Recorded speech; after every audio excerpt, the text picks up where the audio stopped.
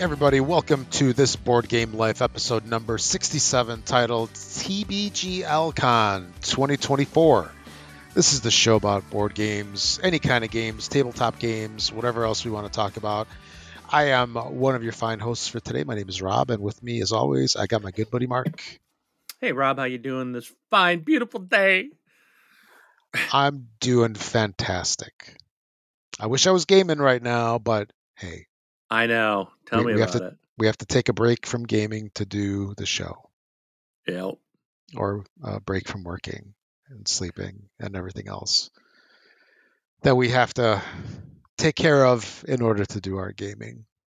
And I will say the one thing different about this show than any other that we've done, we got a lot of gaming in.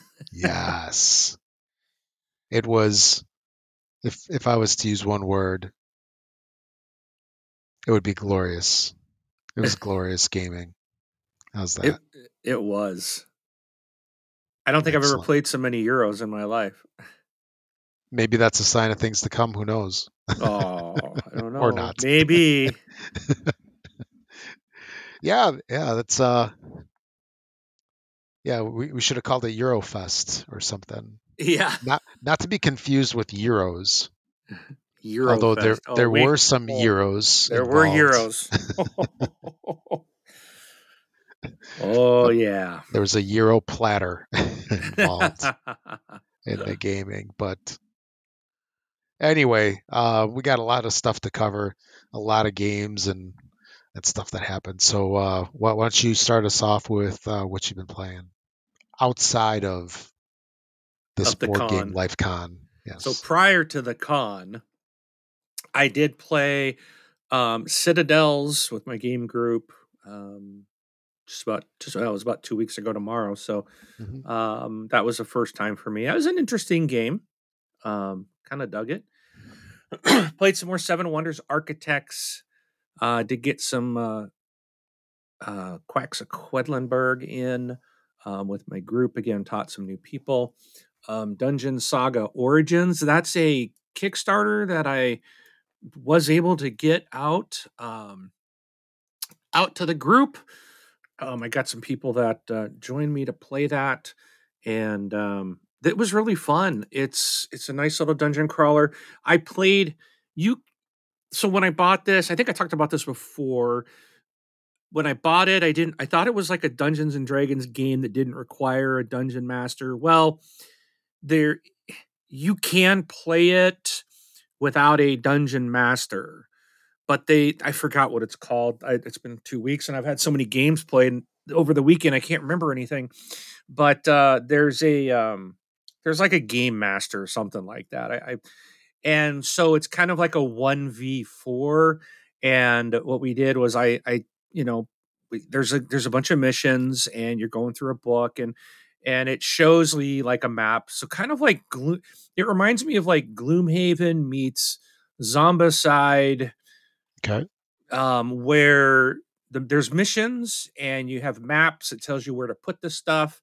But I set all this stuff up and then I kind of storyify it a little bit. There is a little story at the start, but then the rest of it's just like a board game. And I'm basically controlling all the monsters in the game, and the 4 adventurers are controlling them. They're taking their turns, doing their things, trying to, and I tell them what their goal is. And I approached it like I just wanted to play it and have fun. I didn't approach it like me against them, because ultimately I want them to succeed. I want them to finish and be successful. I don't really want to like annihilate them. I think that kind of ruins it. I was more of like kind of excited to, without having to really do like the hardcore D&D and character sheets and rolling, doing dice checks for did you do this or that or meet this. It's a very simplified, some would say dumbed down. Yes, that's fits me perfect. Kind of a D&D game with boards, and I've got some like the box. I ordered like the legendary version, so I've got this whole thing of like plastic scenery, all these like scenery tiles, or not tiles, but little scenery pieces, and it's a miniature game, and so you put a lot of stuff out too, and it was really fun. We had some really good battles. The first kind of run through the first mission was pretty easy. It was just to kind of get people into idea of how to do it. Um, and then we got on the second one, and we got into a really good battle where the team decided they were going to split up because they've been kind of walking together through the dungeons. And then the second one's kind of designed to kind of split up a little bit, not forced. I know there's one coming. It's going to force them to split up. But this one, at one point, they decided to like, okay, it's kind of been slow, and they split, and we're going to go down different paths to go try to get these things to these treasure chests to try to find these treasure chests. Well, they didn't get very far when a creature appeared, and man just started annihilating one group, and so the other two people had to come running back, and then they decided to, to stay together from that point. But it was a lot of fun. We're going to continue that group. We're going to get to continue again this weekend, and play a couple more missions from where we took off, where we left off. And one of the players was asking me, like, so what did you like? He's like, did you enjoy doing the kind of game master, or would you rather play? He's like, if you want, he's like, I won't mind, I'll swap out with you so you can play as well. And I said, no, I actually had a really good time. Um, even though I'm not in it to win, it's just kind of there are things I can do to, I was able to take some people out and stuff, but ultimately I'm not like just trying to make it impossible for them. I just, but I want to make it fun. And everyone had a good time, and like, yeah, we need to do this again. So that was really cool. So that was Dungeon Saga Origins. I'll probably talk more about it next week when we get another couple games under our belt here this weekend. Also, I played Res Arcana um, and Colorado again, which I really like, and got some more Gloomhaven in. We're back on a winning streak. We won like 12 straight, then lost like 2 straight. Now I think we've won 2 straight. We had basically one of our guys did retire.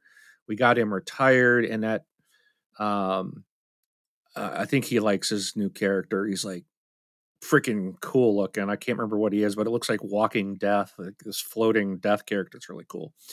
But yeah, that's what I've been playing prior to the con. So back at you, Rob. Yeah, that's a good amount of gaming for sure. Yes, it's been a And lot.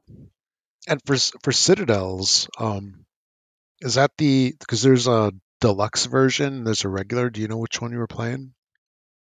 Was it like in a I teeny tiny box um or like a no, bigger it wasn't box? in a teeny tiny box. It was like it was Like a probably a medium sized box, I would say. like a meat. Okay. Yeah, there's a couple releases. Yeah, that game is I think about 24 years old now.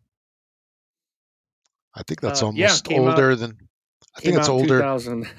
Yeah, it's like older than anything we've played this weekend. I think. I don't think we had anything older. Oh, okay. Yeah, it was good. I liked it. Mhm. All right. So this Oh, these past cards weekend, are different. I'm looking at the yeah, 2000 edition, and that yeah, is not what the cards look like. the Maybe old he did version. have a maybe he did have the let me see the 2016 edition. Let me see what that is. Oh yeah, this looks correct. So he had the yeah, he's got the 2016 edition. That's the artwork. But I think the box was still like a regular sized, medium sized box. Yeah, there's like 3 or 4 versions of this game. So Yeah, I was just looking now. Now Z-Man has it. It used to be Fantasy Flight. It's interesting how the games jump around from company to company. yeah, that is kind of weird. So But we did have like Asmodee buy half of the gaming world. Yeah, it did have that, like, I'm looking at the inside of this box. It did have the nice little acrylic coins. Hmm. They're like little pebbles. They weren't really coins, but that's like, I guess, the money. It did have this big honking cat king pawn type of thing. Looks like a castle, big plastic thing that you moved around to whoever was the king. So I don't know if that's a deluxeified version or if that's the normal one, but so Let me see. Yeah, I'm curious now. Oh, 404 error. I guess we will never know. You had one job, Z-Man Webmaster. yeah. There it goes. Anyway. So yeah, this past weekend was this Board Game Life Con 2024. Um, this is the first one, hopefully of many. And yeah, Mark came out to visit me, and we hunkered down for a couple of days of gaming. So it was really awesome. And being that he came over to me, we used my game collection, and we played almost anything I wanted. How about that? But I did some. I think I did some good selections. It's stuff that we had kind of talked about, and I thought that would be interesting, and stuff that I really enjoyed that I could expose Mark to. So the first game that we started off with, actually, I think this was on the night that you got here, wasn't it? I mean, It was the very night I got yeah, there. Yeah. yeah. So this was some late night gaming because we didn't get back to my house from the airport and stuff until probably like what 10 o'clock ish or maybe even later. But I think it was later. yeah, Even. maybe around 11. Yeah. So yeah, the first game that we played was Downfall of Pompeii. So this is a little bit of an older game that was released many moons ago, and I know I've talked about it in the past. And this is one of my favorite games. This game holds a special place in my heart for multiple reasons. Not because I stepped on the box like 6 months ago and I crushed the corner of it. I got to show Mark the damage that I did. It But hurt, man. yeah, That sucks. yeah. But no components were harmed in the crushing of the corner of the box with my big old heel. See, that's one thing. Like if you're walking and if you step on something with, let's say, like the front part of your foot, you can usually get by okay because you'll feel it and then you might not necessarily put all your weight on it. But if the heel's going on it, yeah, there's nothing that you can do. But the gist of this game is actually pretty cool. It's a game that's played in a couple of different phases. The first phase, you have this map of the city of Pompeii, and there's a volcano in the corner of a board, and it's got a plastic, like cone shaped volcano with an opening at the top. And you start off by placing your people in the, you have little like villagers, you place them into the city on in various buildings. There's a whole mechanic for placing them in special places, and you're also dealing with cards as well. The cards tell you where to place the people, and then after everybody places their people, um, the phasing changes, and now I think they call it "Run for Your Lives." Yes. Is Yeah. the name of it, which is pretty right on. So Mount Vesuvius erupts, and now everybody's trying to get out of the city so that they don't become, you know, toast, literally. And there's this cool mechanic in there where I know I've talked about this before, where when um, you move this lava around and you can actually like um, kill people. I guess it's not the best sound, right? of what you do, but you can direct lava towards people and you can block them in the city, at which point they're removed from the game and you chuck them into the volcano. Very satisfying, very fun. Well, it's more fun when it's somebody else's pieces than your own, but still. And and then basically the person who gets the most people out is the winner. And yeah, I thought this is I love this game. It's quick, it's easy, and it's a lot of fun. Like, what did you think of it? I really enjoyed this game. I remember when I've heard you talk about it before. I just like, yeah, here's another one of Rob Zero games, and even when you pulled it out and set it out, I'm just like, this looks like Horrible. it The just artwork. didn't. It wasn't pretty, you know. No, yeah. It's definitely an older game, but at first when you were explaining it, it's like, oh, you're gonna put your people in here and you're gonna put them based, all these different rules, and then it's like, then this is gonna happen, and then you're gonna take them all out, and I'm like, and I was just like, at first I was like, well, why are we putting them in there? Like, what's the point of putting them in there? But you know, eh, it it's like, yeah, the more people you get in before the thing starts to erupt, then the more people you have to get out. And that's the goal. Get as many people you out as possible. So um it was really fun. I really did. And you've talked before about how satisfying it is to drop the other player's little meeple into the volcano. And it is. I remember looking at you the first time like, ha ha, when I got to do it to you Plunk.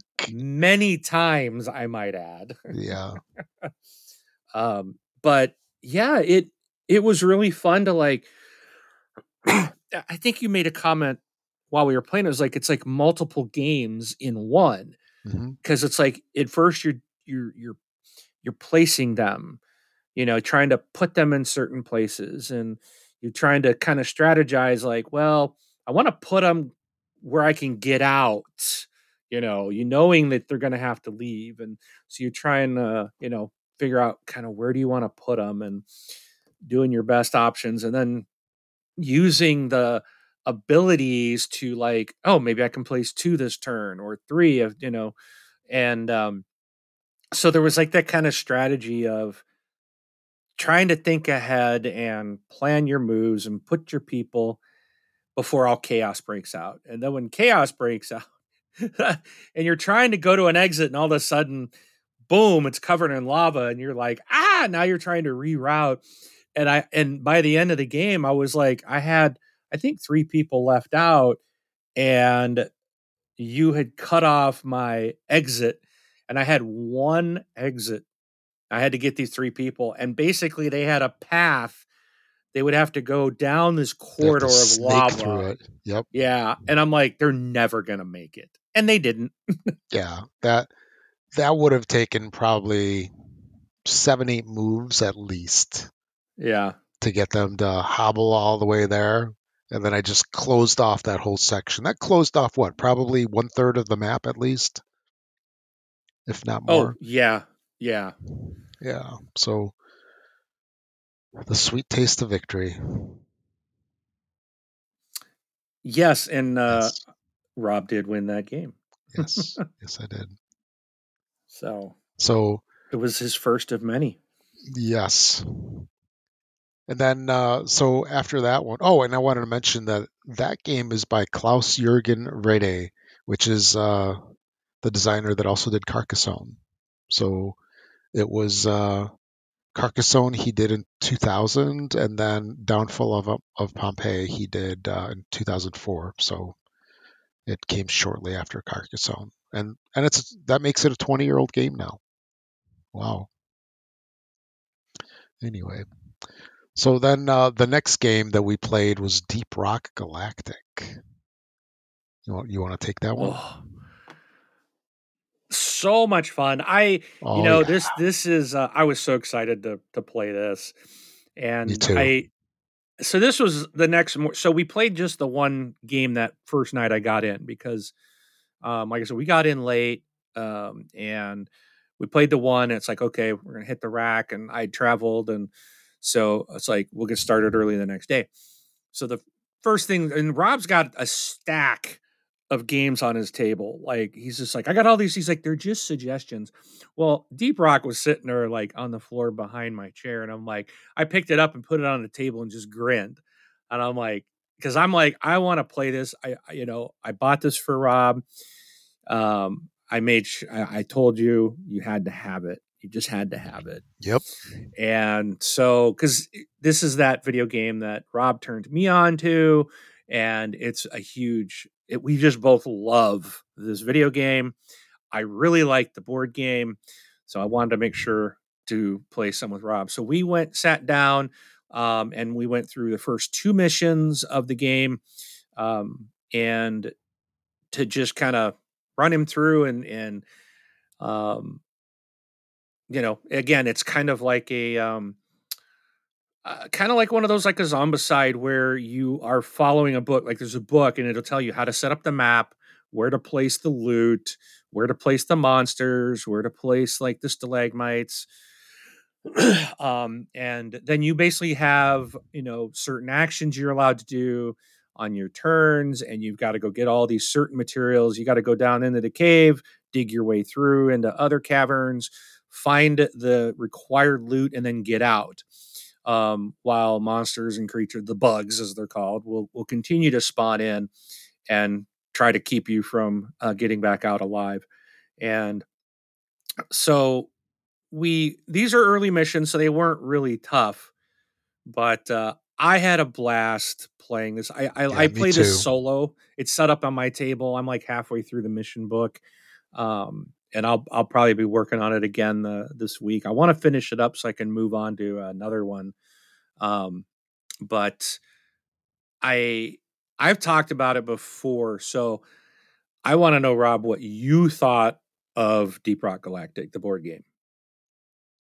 The one thing that I really have to say about this game that I'm pleasantly surprised, and I love that this is the case, is that it is 100% a board game adaptation of the game.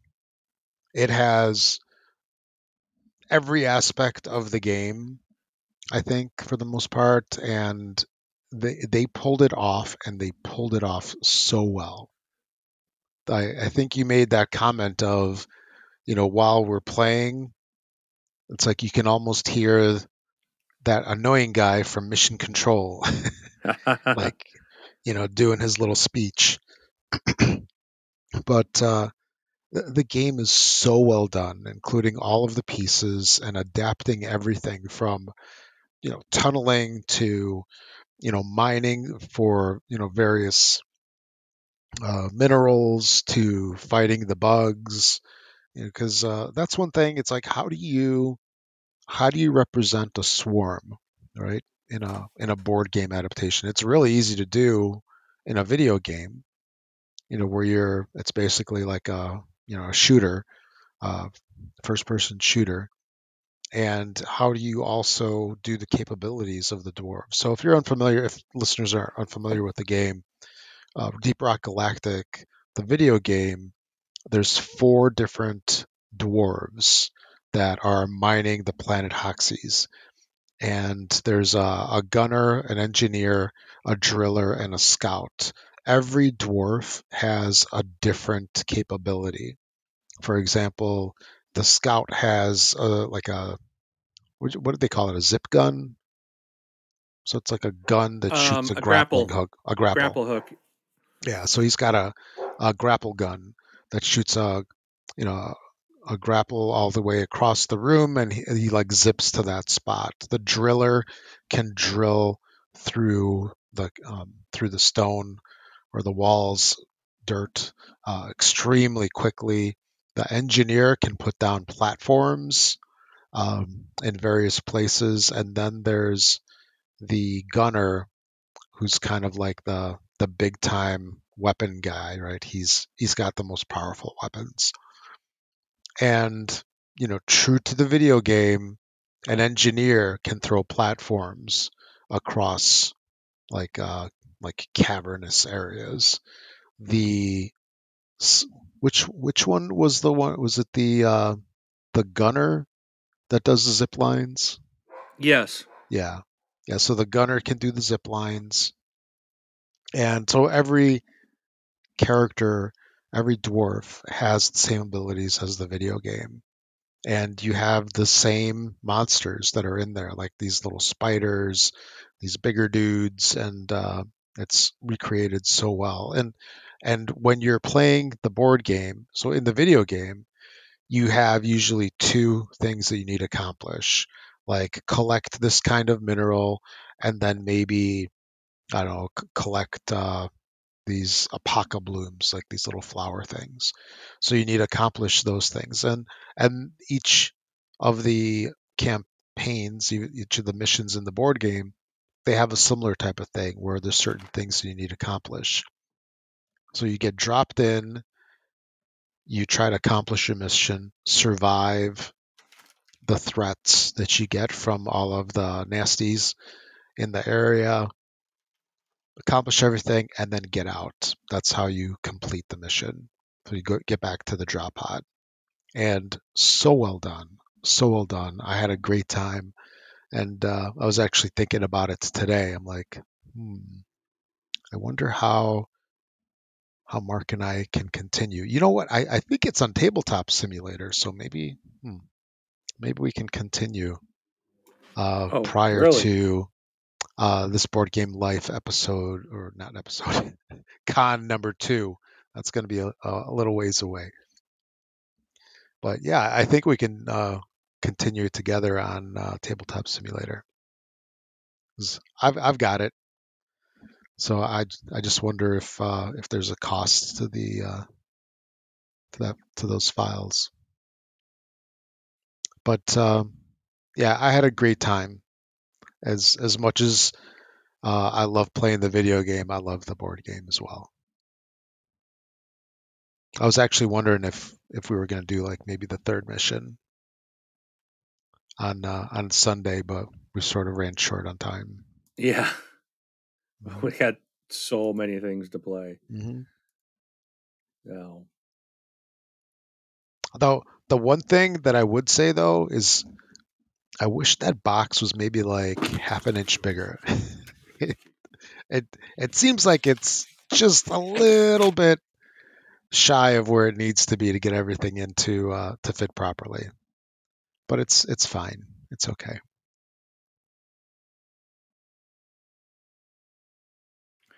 Okay, Anything to give me. add? I need a minute. I gotta mute. Okay, no worries. All right, I'll move on to the next game that we played. So the next game is Turn and Taxis. So this is an older game. It's been around forever, and it's about the exciting topic of the German postal system from like 150 years ago. What's not to love? Yeah, exactly. And yeah, when you look at the board, it reminds me of those muted brown beige colors where like nothing really pops and everything kind of blends together. But I think the gameplay kind of makes up for it. It's a fun little game. The what this one is if you're unfamiliar, is that it's kind of like a variation of Ticket to Ride, sort of, where you have a bunch of cities strewn across the map, and there's roads in between the cities. Ticket to Ride, you're building like the tracks in between the cities. Here you're and connecting, to get your rewards at the end of the game, like if you could do the longest run or whatnot. So along the similar lines of, building paths, what you're doing is you're drawing cards and you're building a route in front of you by arranging the cards, which have city names on them. You're arranging them in a path, and it has to be a contiguous path. Each turn you can add to the end of it or to the front of it, but you have to add, to the front or the back. You can't add to the middle.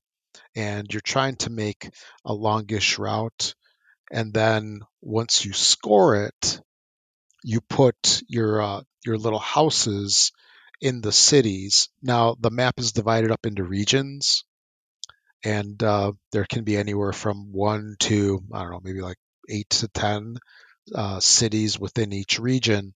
And when you close out your route to score it, you can either put your houses in all of the cities in your route within one region, or you can put in cities into, I'm sorry, you can put your houses into cities like one per region. And in the end, you're trying to claim as many cities with your houses as you can, and then also trying to make the longest routes that you can. And um, I've had this game for many, many years. They've even got the expansion, and I want to say that the base game is so much fun. I don't know if I even need the expansion. I've only played it a couple of times and never gone back to it. But the game's just a lot of fun. It's you know it scratches that like route creation itch. You feel like you've accomplished something, pretty nice, and you're working well to discard your cards and to kind of like improve your odds of getting the right card. Oh, and I want to mention you do have an ability that you can use every turn. Like there's a draw deck or a draw market with 6 cards. You can, wipe all of those and refresh them. You can, play Best extra power ever. cards. Yeah, that was the thing that used like towards the end of the game. I think almost every single time. I used it a lot in the game. Yeah, but it didn't help you, or did it? I don't remember who won that one, but it was That probably would be me. you. Yeah, but yeah, Turn and Taxis is awesome. Any thoughts on that, or do you think it has some similarities to Ticket to Ride at all, or am I just kind of I I remember trying? telling you that um I think we skipped a game. We did. I just realized I missed one on our list. No worries. Um Add it in. I'll add it in to Yeah. this one after this. But so I was checking. Yes, you did win. I when I pulled up the image tonight, I remember telling you it reminds me of a game, and I couldn't figure out what it was. And as soon as I pulled up an image tonight of the board, I was like, immediately had thought of Power Grid. So I Okay. think it's not that the game reminds me of Power Grid. I think it was the map there or the coloring. There's just something about it, and I was like, it does remind me of Ticket to Ride, but it was more of like something else. I think it was Power Grid. And I think because it's the little houses, you're putting your little houses in the towns, and it's kind of like Power Grid. You're doing the same thing once you're able to, and you're claiming routes. You're getting these routes of power. Um, and here you're doing like the mail routes or whatever. So you're putting your stuff in these towns. I mean, it works different. They're nowhere near close to the same, but that's kind of what it's like. Kind of that's what the game was that I couldn't think of the other day. That it there was just something about it reminds me of it. But I remember again pulling this one out, looking at the box, going, I can't even pronounce what is this Thurn. Turn and taxi. It's like Thurn and THURN. Thurn and Taxis. taxis. Yeah. And I'm just like, what is this? I'm like, okay, whatever. You know, another one of these Rob games. But Hmm. I'm like, okay, Downfall of Pompeii was good. I'll give him a shot at this. And I really thought I wasn't Yes. gonna like this, but I really did enjoy this game. It really what I liked that like you can pick the different people to use, like the postmaster or the whatever, you could I'm trying to remember exactly what they were. Like, again, there were so many things we played, but being able to wipe the cards or being able to like placing like multiple buildings or multiple houses in a region or in different regions to kind of get out and explore more, and then trying to get in all the regions to get the Hmm. bonus tile, and just those different types of options that were available to you just made the game a lot of fun. And even though I didn't win, I don't think I was that far off. No, it was close. I'll have to go. I can go in and see. It was 19 to 27, but I never felt like completely out of the game. So that was nice, Mhm. and it's fun. It really was not that hard to pick up. I feel like I caught on to it fairly quickly.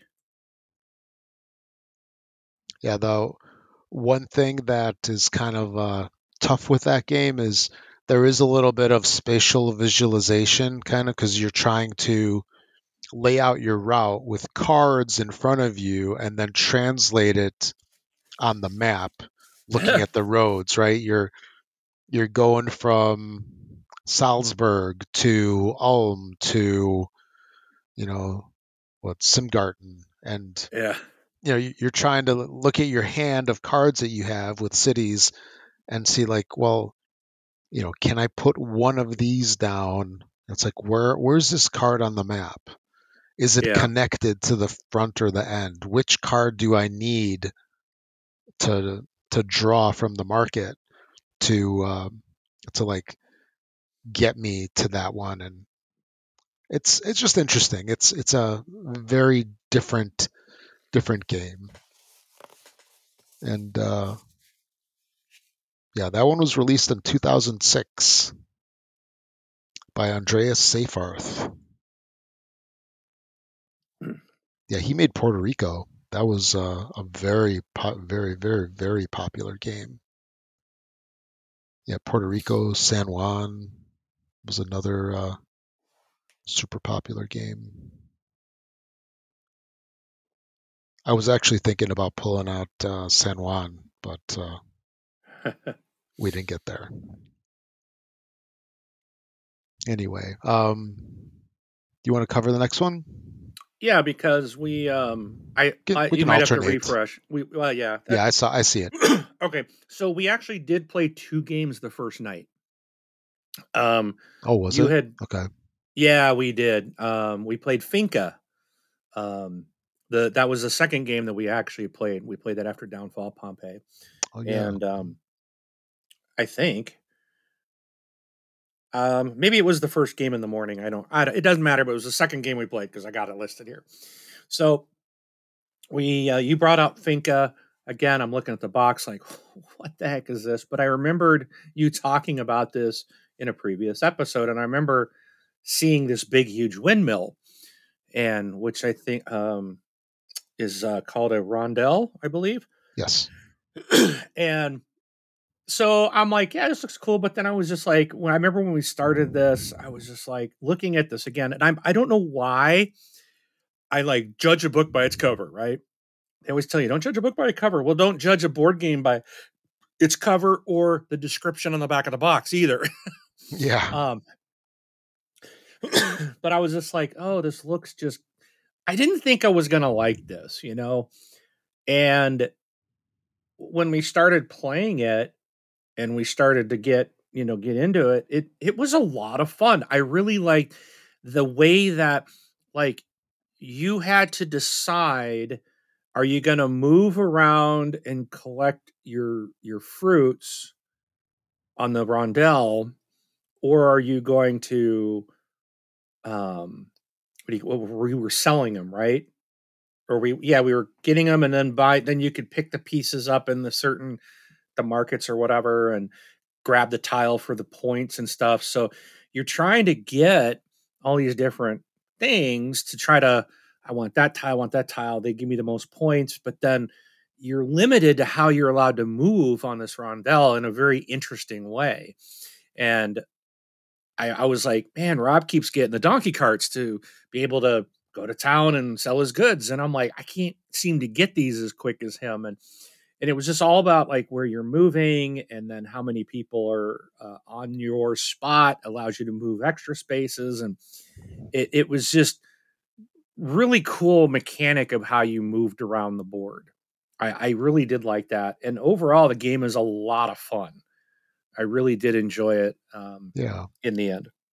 And it's got this interesting mechanic where you have the rondel with the windmill blades, and then your workers are on the various blades of the windmill. So the windmill blades themselves are tiles that you randomly put down at the beginning of the game.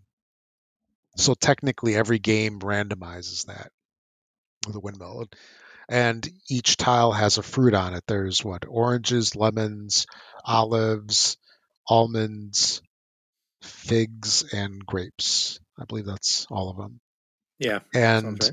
yeah, so you have each windmill blade has a different fruit on it, and what you do is you move clockwise around the rondel using how many workers there are on your starting blade. So if there's three workers, you get to move three windmill blades um, around the windmill. And then on the blade that you land, once you're there, you count the amount of workers, and then that's how many of that fruit that you get. So if your piece is the only one there, you get, let's say, like one lemon. If there's two other ones when you land for three total, then you get three lemons.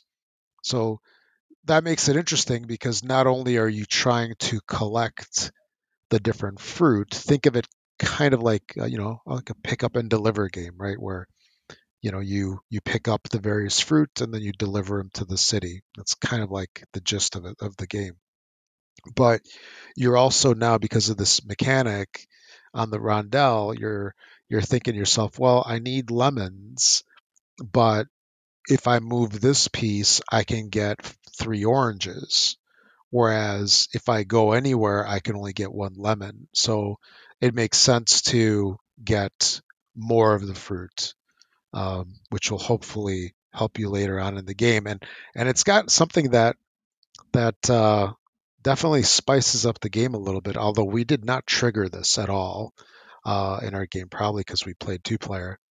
And that's that the fruit in the game are finite. If it ever gets to be where one fruit is depleted, like all the way in the supply, then, for example, if all the oranges are gone, so Mark and I had all the oranges, if I go onto a spot and there aren't enough oranges in the supply, then we everybody in the game has to return all of their oranges to the supply so that I get my oranges. So that makes it kind of interesting The heck with where that, buddy. I know, right? Yeah, Store is empty. yeah, we got a couple of fruit away from triggering that, but we never. I mean, we were pretty good at just cashing out fairly quickly. But that's one way to get around people hoarding a particular fruit or resource, and that can definitely change the game. That can definitely like hose a lot of people, right? Like Yeah. if you're trying to get like six of a kind, for some of the big cards or something like that, and then all of a sudden, you had five lemons, and you're trying to get that last one, and then Mark, you know, takes everything, and now you have to give him back and start all over. It's a fun little rule. But yeah, it's a good old game. It got reprinted like 5-6 years ago, so there is a newer version. It's this one is Wolfgang Sentker and Ralph Zerlind, uh, back from 2009. Let's see, what else did he do? Wolfgang Sentker did Animals on Board. Yeah, that one came out like 5-6 years ago. Then Ralph Zerlind, he did one of my other favorite games, Pergamon. That was one of the ones that I almost pulled out as well. Really, really fun little game. But we good with that one? Yep. Okay, moving on. The next game that we played was Alhambra. So this is the original version of Alhambra, although we played the newly redesigned version. What do you call it? The revised edition Revised. that Queen came out with a little while ago. I got it on Kickstarter sometime I want to say late last year. And I was telling Mark there's a funny story about that Kickstarter where they came out with Alhambra the Red Palace. And that was the one that I was really interested in. And then I saw that there was a revised edition of the original, and I've got the big box edition of the original, which is a big box. It's a big pain in the butt box to store. That's what it is. It's called Big Box for a reason. Yeah, I know. And yeah, you could have walked home with that one. And I say walked home because it wouldn't fit in the suitcase. So you wouldn't have flown home with it. But yeah, so we broke out the revised edition. It was the first play on the revised edition. So we had the new Game Factory smell while we played that. Alhambra, classic game where you have four kinds of currency. So you have cards that you're drawing from a market, and they're in four different colors. So you use those to buy tiles that you're placing on your play area in front of you. So they're little Carcassonne shaped tiles, so little squares, and you're trying to build out your Alhambra from a central fountain.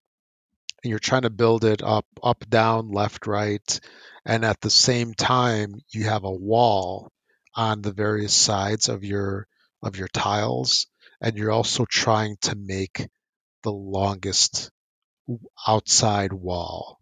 So if a wall goes inside, it doesn't count. And what I mean inside is like if the wall is not around the perimeter, if it goes inside at all, that doesn't score you anything. So think of placement sort of like Carcassonne, but it's actually a lot more challenging because that wall really makes it difficult to place tiles, and you can definitely kind of box yourself in so you can't put new tiles in. However, the game does get around that by allowing you to actually move your pieces around. So you get this like little resource board. I forgot exactly what it's called, but as part of your turn, you can take a building tile, they have I don't know, a handful of different ones. There's like parks, and there's like an arcade, there's a tower. I believe there's like six different kinds. But you can take a building from your central play area, put it on your resource board, and then put it back on a subsequent turn. I think what was it? You can on your turn you can play from the resource board, pull from it, or swap. Wasn't that the the different actions that you could do? Yeah, I think so. I don't know. That was a lot of gaming. It was a lot of gaming. Some of the games started running Yeah. together a little bit, but it does let you rearrange your Alhambra to get better placement of the wall tiles in particular. But it comes at the expense of slowing you down because now your opponents can be, ahead of you. They can run away with the game. But it's a classic game, a lot of fun, and it's a game that I definitely enjoy now that I have three versions of it, and I'm glad we got to play it. Any thoughts I on just it? don't like. I just didn't like Dirk the Jerk. Oh yeah. Oh, that's right. So when you play two player, there is a third player virtual player um, that draws tiles. It doesn't really participate in the game, but Dirk the Jerk, we call him the Jerk. Uh, he's just Dirk in the rules. Um, yeah, Dirk took six tiles, so he helped exhaust the tiles, and then also he was scored on the tiles as well. And what was Yep. funny was that um, Dirk kind of led in a couple of the buildings because you're trying to collect buildings that are the same. Yeah. And yeah, he was ahead of both of us for a little while. which I got a kick out of. Yeah. But yeah, that was Alhambra, and that's the designer on it is Dirk Henn, so I think that's why they had Dirk in there as the virtual player. And Mr. Hen, we're not calling you a jerk. Yeah, exactly, It's the virtual Dirk. Because he exactly. kept stealing all the good tiles. Hmm. Oh yeah, and this is Yeah. another game that's fairly old. This one's 2003. It's also 21 years old. Good game though. Good Yeah, enough that I'll put it this way. I when the game was over, I pulled my phone out and ordered a copy, and it was here before I got back home. nice. So, and it's I need to punch it to open the box, punch and prep because I'm taking it with me tomorrow night to game night. Hmm. And just so you know, there is a Alhambra card game and roll and write. Actually, the roll and write was right behind you in the stacks on the floor, and I totally forgot about it. But there's another one that I was thinking. I'm like, hey, let's play this one fairly quick. The roll and write plays very quickly. Are you ordering it right now? No. I'm kidding. I'm kidding. I'm All not right, ordering it. I already did. No, I'm just kidding. I believe it. All right. So that takes us into the next game. Oh, by the way, I will say that Alhambra was the first game I won of the weekend. So, Maybe that's why and you that bought it. maybe that might have something to do with it, but probably not. But anyways, the next game was Roll Through the Ages, the Bronze Age. This is done by who the designer is Matt Leacock and published by Eagle Griffin Games, I think is the Oh, last the one. the original one was Thomas Lehman.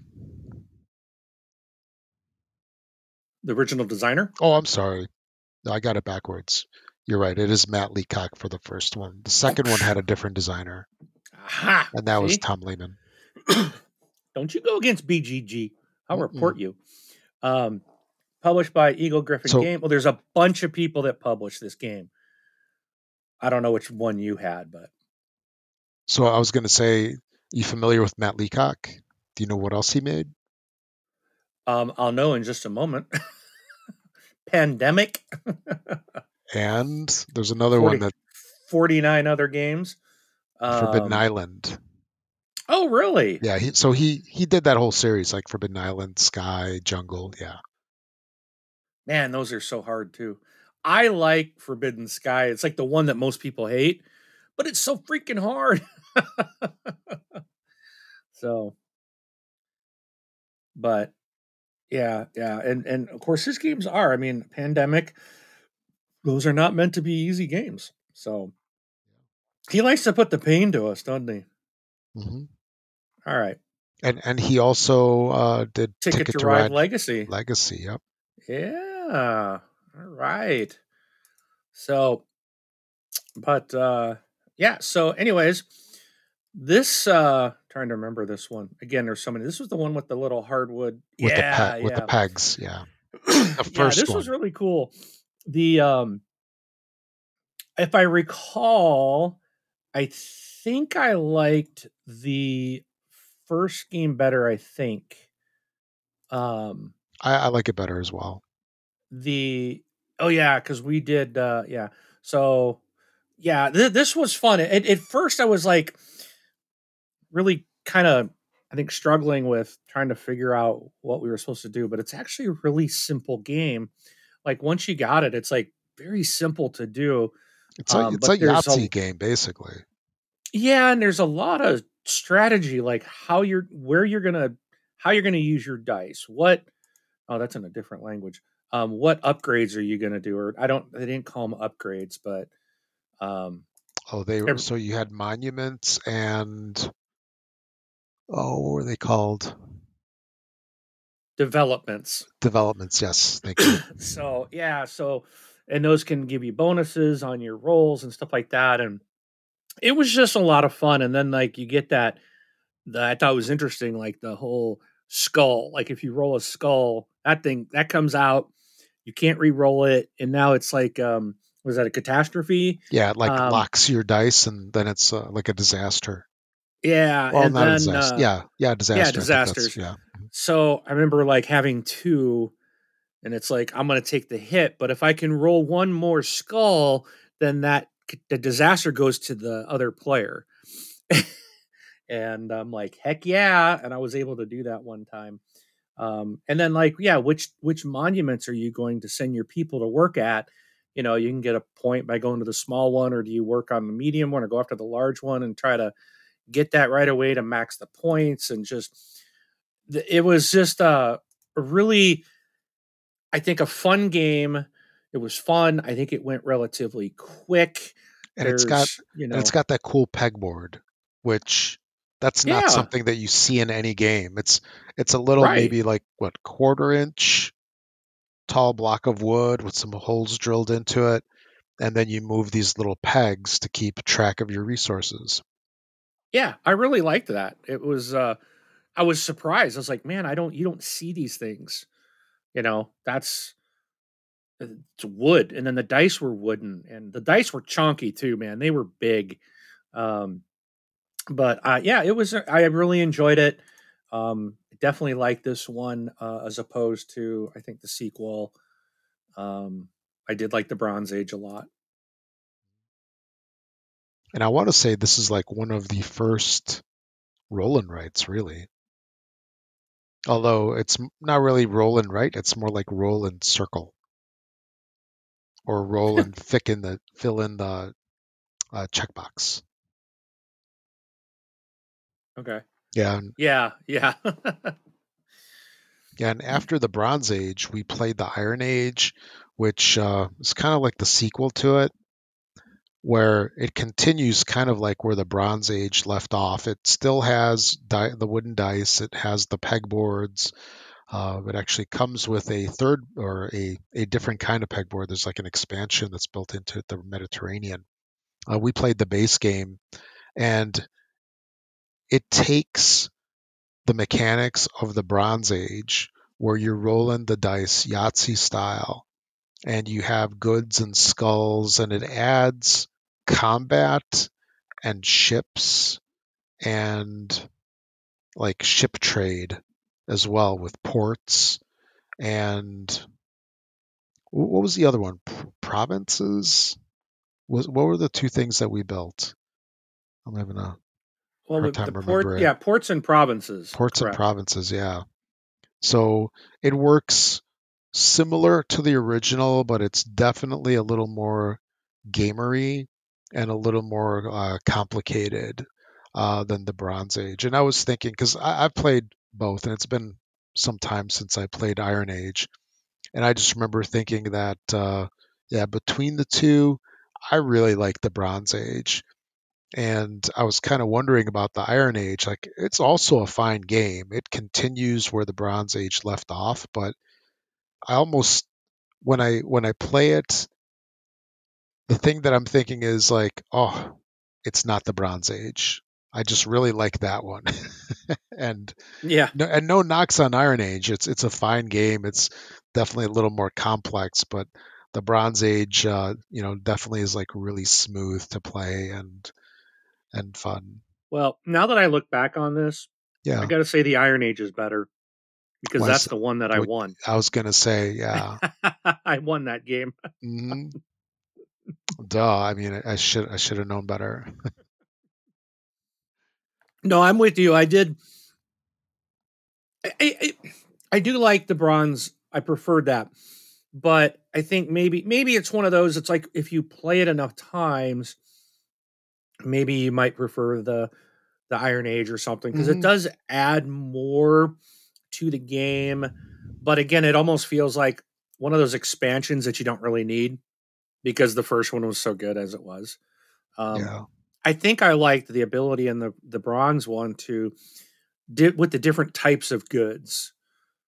Where this one is just like you're getting goods. Period. Mhm. Everything's like lumped in. You're not separating your wheat and your stone and your stuff like in the original game. So they kind of took that away to add in the combat and stuff like that. So Yeah, it's like which battling and conquests and then you get tributes. tributes. Yes. So So yeah, so that was roll through the ages, Bronze Age and Iron Age, done by two different designers, nonetheless, Tom Lehman and Matt Leacock. So then the next thing, I think we went on to the next day now. So I think yes. this So is this now that like full day number two. so this is now moving into Saturday morning. And we started off. Yeah, This was my first disappointment of the of the event. yeah, for multiple reasons, I think really. We played it wrong for a good chunk of it. Here, why don't you go ahead? All right. Yeah, So the game we're talking about is Uchronia. Um, excuse me, which is by Carl Chuddik and published by. I think you call. I think you say yellow. I would say yellow, ILO. yellow. Yeah. Yellow. Okay. So it's published by Yellow, and again, Carl Chuddik is a designer. Um, it's when we first started, I was like, oh, okay, this looks like Or it's or let me before you continue, let me just say like the background of it real quick. So Uchronia is a redo of Glory to Rome, which is a classic Carl Chuddik design. And, lots of stuff happens to Glory to Rome. It's been out of print forever for some reason. It had some fumbled reprints or a reprint, the black edition, that didn't go so well. And, one of the things against Glory to Rome that a lot of people complain about, including myself, is the artwork. It's just brutal. It's not the best. And Uchronia took Glory to Rome and reskinned it in like this fantasy city called Uchronia, where there's like what people and dinosaurs. Like I guess you have like talking dinosaurs, maybe, I don't know. But it it's thematically, I think, a little more interesting than Glory to Rome, but it's definitely not as highly ranked because there are some differences with the game. It is not the same game with a new skin.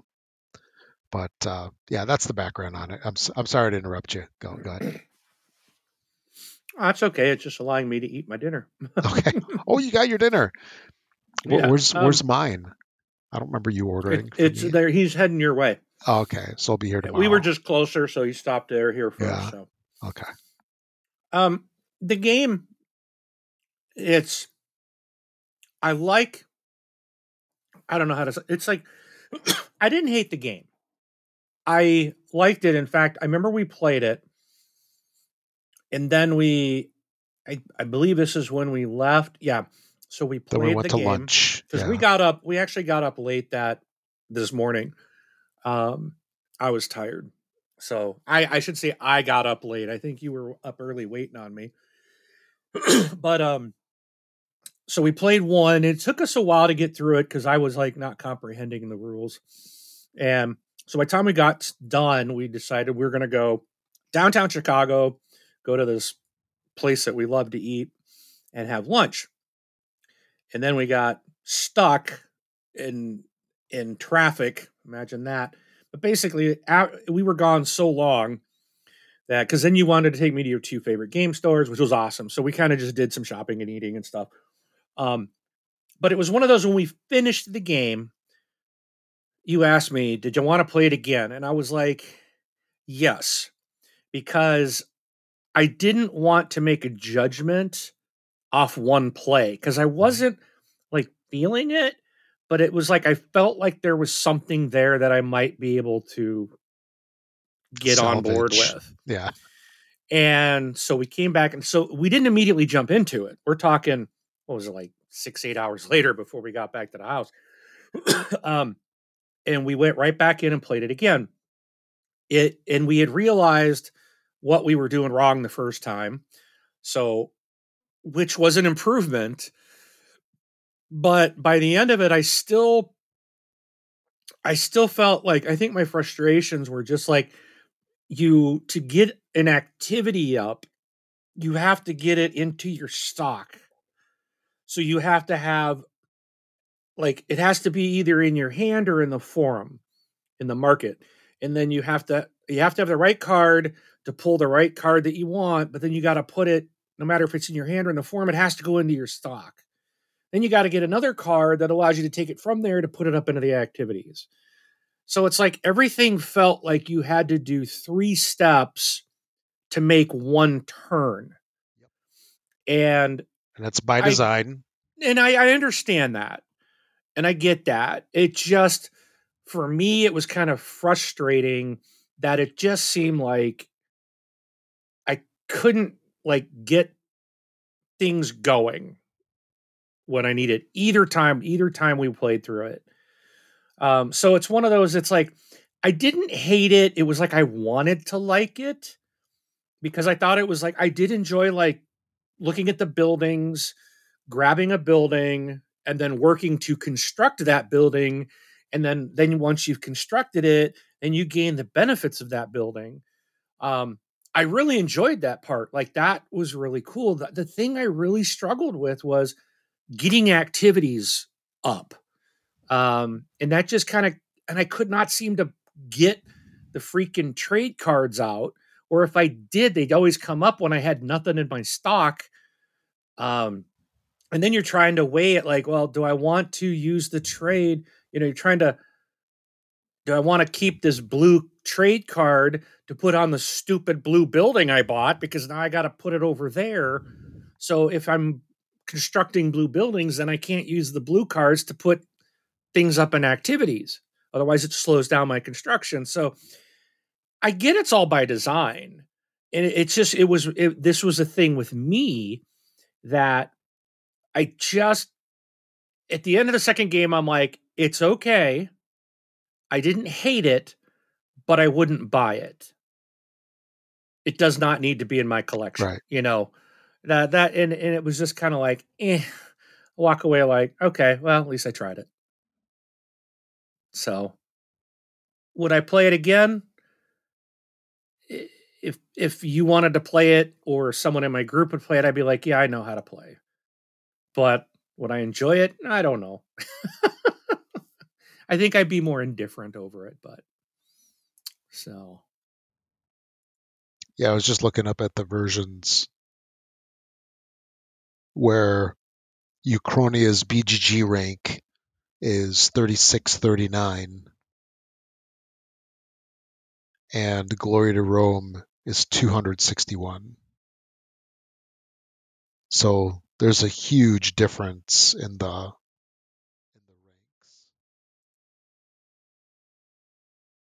ranks of how it was rated by people. But yeah, one of the more challenging things as well with Uchronia is just that the cards are multiple use. And this is something that Carl Chudik loves to do, whether it's in like Innovation or Glory to Rome or Uchronia, where you have a card and then you have a like a play mat, and you tuck the card in either on the top or the bottom as an example, and then that card is one thing at the top and it's a different thing at the bottom. So that's the mechanic that you really don't see very many places. And I'd say Space Base sort of did that, kind of, but not to the same extent. Yeah, I So wouldn't, because Space Base was, you had one function until you replaced the card. Then it served a second function. Where, like, this one was either or on your play. yes. Which way are you going to use this? Hmm. So Okay. All right. which So is not bad. Like I said, it's not bad. It's just I just couldn't get excited about this one. I no, I just get this it. is the one I think I struggled with the most. But again, everything we played, this was probably the one that I least liked, and I'm still kind of like I would say I'm mediocre over it. Got it. No, I get Yeah. it. So it's not bad. I No. mean, Yeah, I really wonder, and that's why I brought it out later. I'm like, I really wonder if you played Glory to Rome, would you think differently and say, like, of that game style, like, would you like Glory to Rome? Because that one seems to be like loved by everybody except the art. I keep going back to the art. So anyway, I so yeah, and when you put it on the table, I looked at it like and hell no. I went over and put it back on the floor stack. I Yeah, was like, yep, no. yes, you're tapping out. Yep.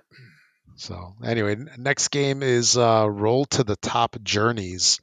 So we'll talk about that one later after the con discussion. We'll go into in depth on that one. And then the next game that we played was Finito. So this is a game that I've had for quite some time. It's part of Schmidt Spiel's Easy Play series, which it never got a formal release in the United States, I don't believe. This is one that I got from uh, Fun Again Games years ago when, at least I think it was Fun Again Games, or maybe it was Amazon.de. I'm not sure now, but I remember getting it from a place that sold import games or games not made for the U.S. market. And this was a game that I also used to play with my son when he was little. So I figured if a 5-year-old child can figure out a game, then Mark can definitely figure out this game. How do you like that one? I struggled with this to be honest. I knew it. I knew it. But yeah, I really enjoy the Easy Play series. It's just a bunch of like really simple games, simple mechanics. They can get a little thinky sometimes, so they're not quite super basic, but they're fun. So Finito, what it is it's a grid of so you have this little board with circles on it numbered from 1 to 20, and there's multiples of some of the numbers, so it's one, I think it's a 6 by 6 grid Yep. of numbers, so that's 36 total spaces, and the numbers go from 1 to 20. You have a 20-sided die, and then you have game pieces that, wait, how high did they go? They go to like the 1 to 12. 12. Yeah. Yeah, I think it was 1 to 12. Yeah, I think you're right. And basically, the game, the gist of the game is that somebody rolls the die, and then it shows a number, let's say like 10. Then you have to take of your one of three of your little pieces that are flipped. Three are flipped up, the rest are face down, and these pieces have numbers on it. So you have to place one of your three face up pieces on the board. So, for example, if you roll the 10, you might place, I don't know, the 6 on that spot if it's turned up. And as you're rolling, you're placing your pieces on the board, all the while trying to get all your pieces oriented in such a way where you can make them top down, left to right, top down in numeric order. So it's fairly straightforward. While you're playing the game, you can get probably 80% of the way there. And then once all 12 pieces are out on the board, that's when you keep rolling, but now you can move a piece. And that's how you start moving stuff around at the end of the game to get your numerical sequence up. But it's a fun little game. You know, kind of reminds me of Bingo. That's what it looks like. Uh, and you're just placing these colorful little tiles. They have a nice feel to them. The game's fairly nice quality, very simple, very basic. How long do you think it took to play? Like 10 minutes, maybe 15 minutes, Um, if that. yeah, It's really it's a quick. 10 to 15 minute game. Yeah. So, Yeah, 12 minutes for our first game. Oh yeah, our second game was 5 minutes long. oh, really? Oh, Yeah, wow. I remember that because I remember telling you that it took you 12 minutes to beat me, and I beat you in only 5 minutes. So, Yeah, I remember that. so Nice. gotta love Well, having the stats to go back and look at. well played. And I do want to mention that this game actually is online on the Happy Meeple site. So it can be played. Actually, I haven't been there in a long time. I wonder what they have. I will. Oh, I they will say got. this: we're gonna talk about several other games that we played in this. Mhm. Was it easy play line? Oh yeah, we played 3 of them. I'm really wish these were available to purchase. You know, I know a couple have like been rebranded, but the ones that you have, I thought were perfect. It's like I really want these. It's like I'm gonna have to do some searching and see if there's any way to find these. So Yeah, I that's like them. I think they're really good, and these would be great to have for when I go on game nights. I always take one or two games that are kind of warm up games that as people are arriving, not everyone's there on time. People are at traffic and dealing with things. So, as people start to flow in, it's like we can start playing something smaller, simple that is quick. 5 and 10 minute games are great. And then everyone can just kind of sit down. It's a nice icebreaker. And then even like I often talk about playing games with my mother. These are games that very easy. She would enjoy these, so it's great for of all ages.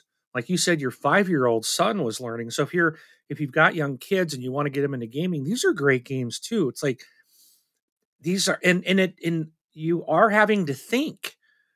It's starting to teach like even young kids, teaching them math in the order of very simple, very basic, but it's starting to learn those concepts of how numbers go and things like that.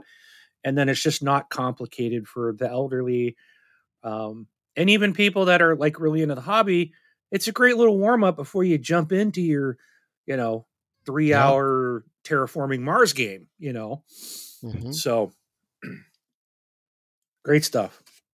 Oh yeah, and yeah, I think you kind of covered it where it's a really basic game, but at the same time, we as gamers, it's there's enough there. Like one of the ones we're going to talk about in a second, it's a roll and move game basically, but they tweak it just enough to like make it interesting, so it's not just like so you're not bored, like totally bored while you're rolling and moving. Anyway, so yeah, that was Finito. A great, fun little game. All right. Which I did finish winning. So I'm going to state this from this point on, as this was late Saturday night, the second game of Finito, I won. I didn't lose again until the last game we played on Sunday night. Sunday was my day, and I dominated Rob. But I didn't even know it until now that it actually started Saturday night. Oh, how about that? So the next game we played, and the last game we played Saturday night, was, as Rob likes to call, Ganshan Clever, or That's Pretty Clever. And this is a game that I have and I've had for a long time. I'd swear I've played this somewhere else. And I thought Rob had taught it to me once before, but he didn't I remember. I He didn't did think it bring it. was me. I did bring it to your house, and I played it with. We played it after the boating. Yeah, and then I was not there. So, Yeah. but maybe it Or was just you know one of what? those. I think you told I me about it. I think you were there, and then you're like, I can't play because we played this game and we played Welcome to your neighborhood. welcome. Yeah, welcome to the jungle. Yeah, welcome to dot dot dot. Your perfect Yeah. neighborhood or something. Yeah, welcome to. Yeah. So, and I got that one, but I know because my kids were like, "This game's so great," but so that's pretty clever. It's one of those that I tried reading the rules. I've tried watching like how you play, and for some reason, the way like I get how you did the scoring on the gamepad, like selecting something, like you roll your dice, you use the dice, you select it, how you're going to use it on the gamepad or on your score pad, like all that made sense.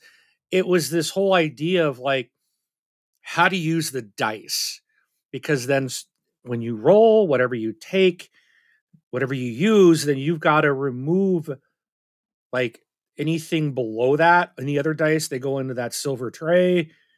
And it was like, I just like, for some reason, I couldn't figure that concept out. Like, and it was just like, so I told Rob, I'm like, you've got to teach me this game because I think this is one I'll absolutely love. It's fits in my wheelhouse of, dice and I like rolling rights. I like rolling dice. I've got other games where it's like you kind of do this like super mega lucky boxes. You're instead there you're flipping a card and you're using the number to mark things off like on a bingo squares, and then when you complete a row or you complete a column, it's like you get bonuses. And same with this game. And it's like, and I love how it's like when you get something and then like, ooh, I get that lets me put a number over here. Ooh, that gave me another one, and it just kind of keeps rolling, and it's like this is so much fun. So thankfully, Rob taught this to me, and I kicked his butt. It was pretty sad. I destroyed him, 192 to 264. Just wanted to throw that in. Yeah. But yeah, it's like, okay, now I got it. Now I can play this and actually get my game to the table. So I'm really excited. I'll probably take this with me tomorrow too. Just as maybe if it's at the end of the night and you've only got an hour left, it's like, or 40 minutes, something like that. This is like about a 30-minute game. Boom, pull it out. Um, so awesome. Really enjoy this game.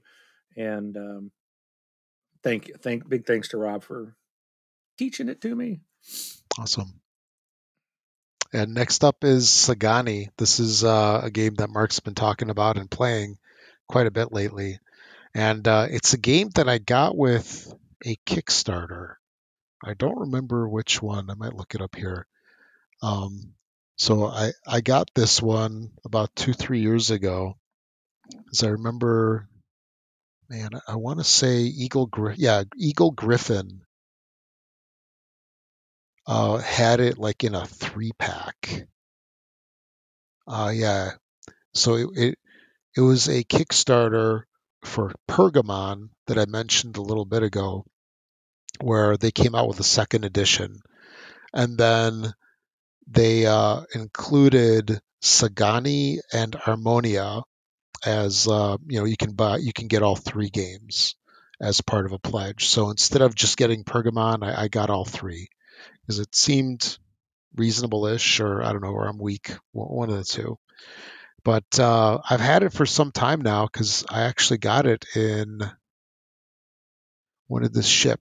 It shipped in September of 2022. So I've had it over a year and I've never played it.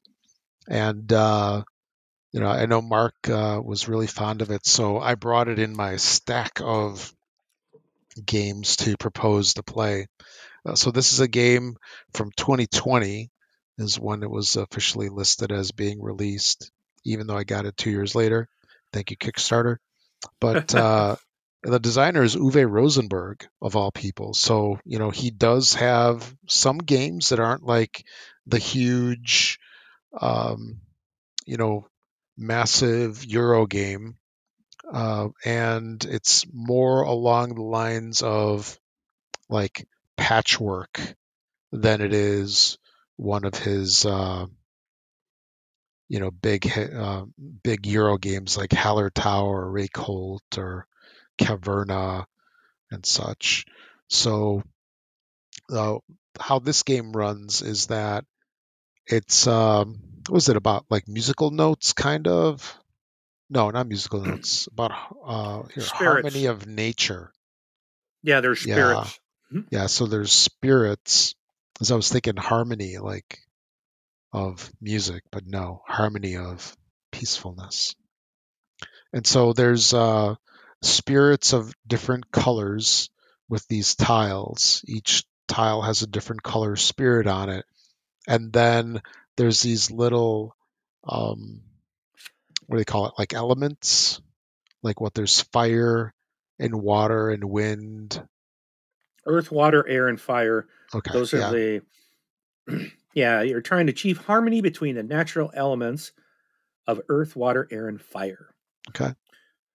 And what's interesting about this game is like each tile has a certain color on it. Like for example, some are red, some are white, some are like yellow, blue, and these elements are on the various sides, right? They're either on the diagonals or they're on the sides of the tile, and they're pointing in different directions. So there can be anywhere from one to what, four, I think, elements on these tiles. And what you're looking to do is you're looking to build out the tiles in front of you in your play area. And as you place a tile, you're placing these little discs on the center of the tile. Let's say if straight north, so up, there's a little water symbol insignia straight up in the middle. If you place a a water tile just anywhere north of of that tile that you placed, then that element requirement is met, meaning that there's that element in that direction. And then once you cover all of the elements on the tile, all four up to four of them, then you take that tile, flip it over, and score it, and then use your discs in another area. And if you run out of discs, there is a little bit of a punishment. You lose 2 points to get additional discs. I think I got like all of the discs in the game. Wasn't that bad? It sure felt like it. I'm like, gimme, gimme, gimme. But you do sacrifice 2 points, but you get to use that additional tile or additional disc for the rest of the game, which is really nice because now you have a little bit of an advantage. And I found that, playing for the first time, I didn't really know, like, what the strategy was, or what it, what a good alignment was. And I found that once I kind of like had everything, I won't say figured out, but I was familiar with what I needed to do. Like half the game had gone by, and I did some pretty awful placement initially, and I really couldn't recover from it. So I'm pretty sure I lost. Yeah, I did lose this one because you said I lost everything. I lost every game on that day, and Yeah. yeah, and I'll blame it for the first half of this game, and I could not redeem myself. But I really enjoyed this game. It's fun. I would definitely play it again and definitely recommend it to people. It's awesome. Cool. Glad you like it. The next one that we got to the table was again one I got to teach you, which was nice. I really enjoyed the fact that we were both teaching each other Yeah. games. Hmm. Because I guess in my mind I figured I'm going to go there and Rob's going to show me how to play all these games, and it really turned out to be like we were both sharing with each other and teaching each other, Yeah. and that was really cool. I enjoyed that. So one of my all-time favorites of recent, The Quacks of Quedlinburg by Wolfgang Warsch, from Schmidtspiel. Yep. They're the ones that make And the easy play games. oh yeah, good people, good people. Um, there's a ton of publishers on this game. I'll just say that. Um, but this game is, you guys have heard me about it. I'm not necessarily going to go into it because we've talked about it on the previous shows of how to play this game. But um, this is one, Rob, that I've like deluxeified all my Oh components. yeah. Mhm. And I was talking about kind of some of the differences and when I was teaching you the game, but I'm more curious to hear your thoughts on this. What you thought of the game? Absolutely. So this is a game that I got, I want to say probably shortly after it came out, where I heard a lot of great buzz about it. I mean, this game's super popular. I'm looking at it right now on BGG. Its ranking is 62. So it Yeah. is one of the fabled 100, top 100 games out of all time. And I want to say this is one of Wolfgang Warsch's first games that he came out. And it was like that made him pretty popular, like immediately. And he also did That's Pretty Clever too, and Yeah, Twice as this is Clever, and a whole bunch of those in little in roll and the write games. in the family game rankings, it's 7. Oh wow, Yeah. that's crazy. Yeah, Yeah, it's yeah, he I want to say that this I want to say this was up for the Spiel, and he had a I could be wrong with this, but I want to say that he actually had two games that were nominated that year. So he had Ganz schön clever and I think this one at the same time. It's like, how often does that happen? probably not too often. Yeah, actually, let me see. Was it a winner? I don't remember. I mean, it won a ton of awards. It won Golden Geeks. Yeah, so yeah, it's the Kennerspiel for 2018. Nice. I wonder what else Back was. back when the Kennerspiel could pick a good game. Yeah, Unlike last year. yeah, it won. Azul was the main winner that year. Oh yeah, Yeah, that's a good one. Azul was the main winner, and then this one, the Kennerspiel, which is kind of like the hobbyist gamers game Yeah. versus the family game. But anyway, so I got it way back when, and I punched it out, and then I was going to play a game, and then I just remember like struggling with the colors on there. And I know they have little symbols, but like sometimes it's like really frustrating. And I don't know, maybe I was tired or circumstances, and the lighting in the room definitely affects things. Like if you have a yellowish bulb, good luck. Like like the old school Yeah. incandescent Yep. style, yeah, it makes it really difficult to see some of the colors. Color blindness is a pain, especially in gaming sometimes. But uh, I I took the game and I said, this is going to be for another day. It's like I just can't deal with this right now. And yeah, I never touched it after that. I never got back to it, and I'm so glad that we played it. And I was really looking forward to trying it with you because I know you could teach it to me, and I would be in good hands as well. And I really enjoyed it. The game was a lot of fun. Um, I did not struggle with it at all.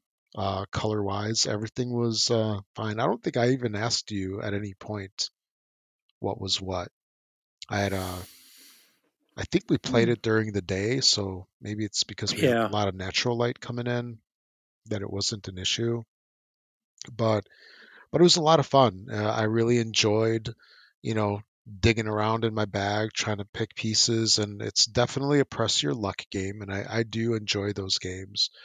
And it was funny, like the first full half of the game, I busted like every single time, Yeah. and I was pressing my luck, and I had so as you advance, so there's like a spiral in your cauldron or whatever it is that you're cooking up your what potions or whatever you're doing. Mm-hmm.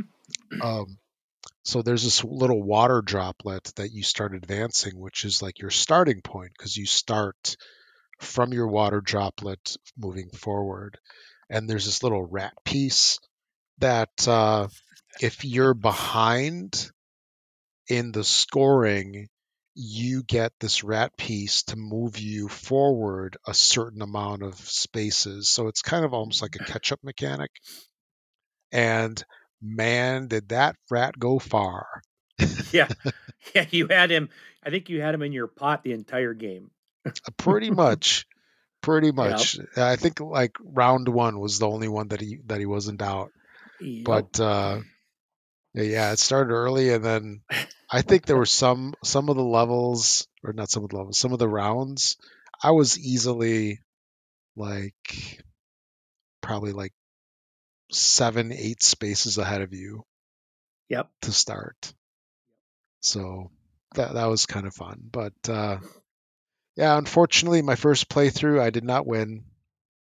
But But I it had was close. yeah.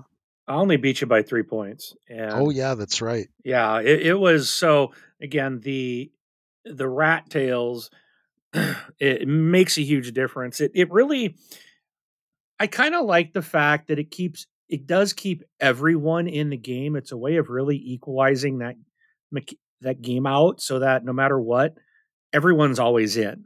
Right. Um, but then again, it's kind of frustrating when it's like you're kicking someone's rear, and then when you're getting up into levels 7, 8, and 9, or those last couple rounds, that they've got so many rat tails that it boosts them up so quick on the score track, you know. So they can Hmm. be like, "Arr."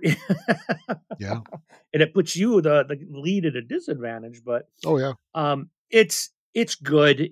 It's not a game that, I it keeps that game interesting, and it's one of those that there is no real um it ain't over till the fat lady sings, right? It ain't over till the game's over, because it usually comes down, like, every time I've played this, everyone's within reach in that last round. And that's why the game mechanic, and I was explaining to you, we didn't play the last round the way the rules do explain it, because I always play just a friendly game. But you're supposed to, on the last round, everyone's supposed to reach in their bag, pull out a piece at the same time, and hold it in their fist. And then once everyone is ready, you flip your hand over and open your hand to see if there's a chip in there. So everyone's placing one chip at a time. And then, and it's meant to that, because some people will go faster than others. I'm kind of that way. I'm just like, boom, boom. I'm just placing my pieces. Yeah. Others I'll play with are like really taking their time. And the thing is for someone who's quick like me, I'll be like, oh, I'm done. And someone else that is close to catching up, they can go, okay, he's done. They can look at my pot, see how many points I'm going to score, look at the scoreboard, and do the math in their head. And it lets them know, okay, they need to get to a certain part, to a certain point, and then they can quit because they'll know that they've already passed me. So they have you do this kind of one at a time. Everybody does it at the same time, one move at a time. And then if you're done, then when you'd open your hand, you wouldn't have a chip. And then everyone else is placing. Now it doesn't negate them from looking at that point, but they didn't have a bunch of rounds in front of you. You've all had the same amount of turns at that point. So it helps kind of lessen that a bit. But I've always just been like, whatever. If someone wants to sit and do the math, I'm going to play my game the best that I can.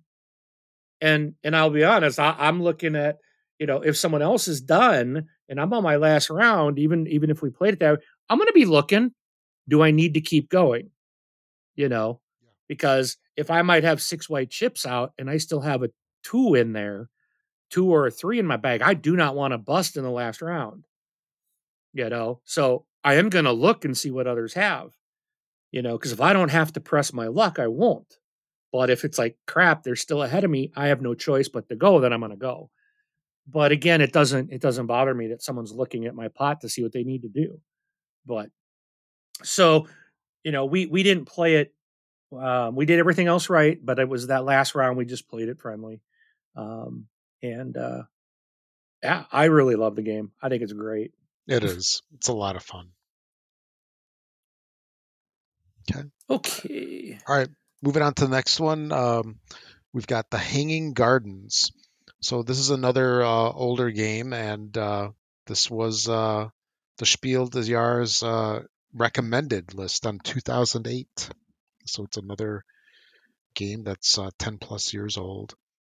And I really enjoy this game. It's a funky game where you're playing with cards, and the cards are divided into six squares, basically. So if you imagine a card being held in, I'll call it portrait orientation, there's a line down the middle from top down, and then there's two lines dividing it into thirds, um, going horizontally.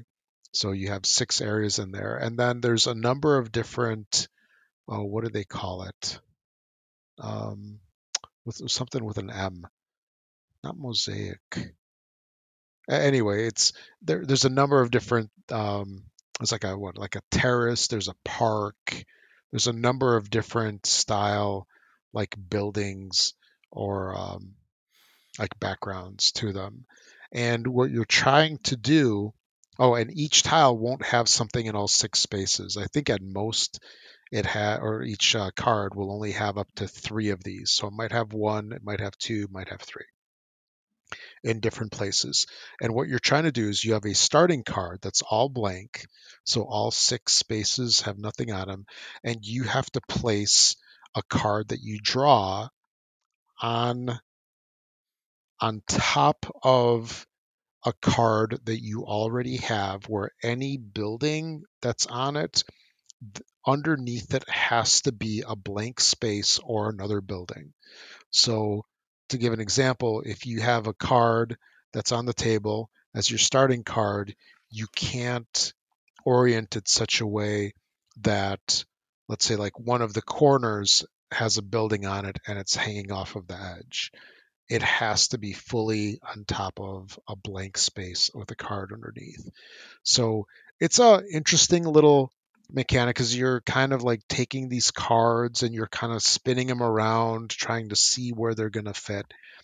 And once you build up a couple of these buildings in a group, both along the flat edges, so orthogonally, you're building this group.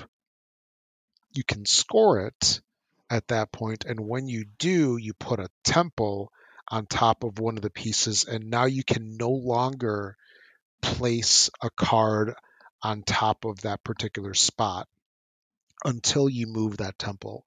So it's a cool little setup where you're, like trying to decide which of these four cards that are in the market for you to take, which one to take, where you can put it, where it benefits you the most, where you can fit it so a building isn't off of the side of, let's say, of like your play area.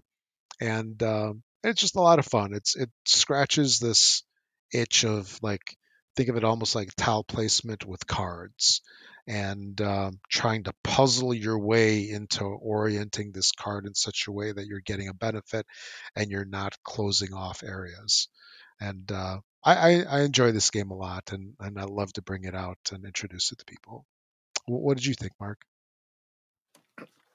I at first I thought I wasn't going to care for this, and which is funny. I think that about most games you put on the table. Yeah, that's true. There's the theme for the con Yeah. game Euro games that Rob's going to make Mark play that he thinks he won't like, but will ultimately enjoy. Um, it, yeah. At first, I was just like, I didn't think I was going to enjoy this, and the I'm when it comes to like spatial games and stuff like that, I think the only thing that saved me on this was that you're allowed to take the card and kind of work around, figure out, is this going to work, and twist it and turn it and try to see where you can lay it. Um, and if you don't like it, then let me try a different one. Until you play the card, you can mess around with it. So I really like that.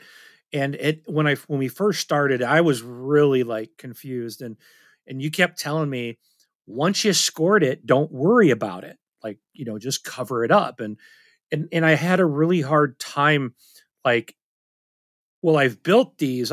Why would I cover them You want to up? try to protect it, yeah, and work Yeah, your way around it. It's yeah. and then once I'm like, okay, once you said it to me a couple of times, and I finally started to listen. Then it was like, okay, I can cover these up. They're no good to me now. I can probably rescore. And you kept saying you can rescore them once you break that connection, type of thing. And you want to build out and give yourselves more ability to build. I really, really did enjoy this game a lot. Mm-hmm. And which, again, surprised me. Um, Oh, and it, I realized real quick that I totally forgot like the second half of the game, which is to collect the tiles. I just talked about the cards. Uh, Real quick, oh, yeah. there's these little tiles, and you're trying to collect sets of them. And for example, there'll be, let's say, a tile that has like a tiger on it, and it might have two scores on it. So the first score is if you have only one of these, and then the second is if you have two of them. Some tiles have three scores on them, so you need to collect sets of three to get the maximum points. Some have four, and then you have tiles that are like tigers, and then you have like the animal trainers that tie with them. There's gates and guards, which is another one. So in addition to doing this placement, when you score a region and you put your temple on top of it, like I had mentioned, you then draw a tile from the market of 6 tiles that are available. And you can only take certain ones based on, there's like 3 groups of them.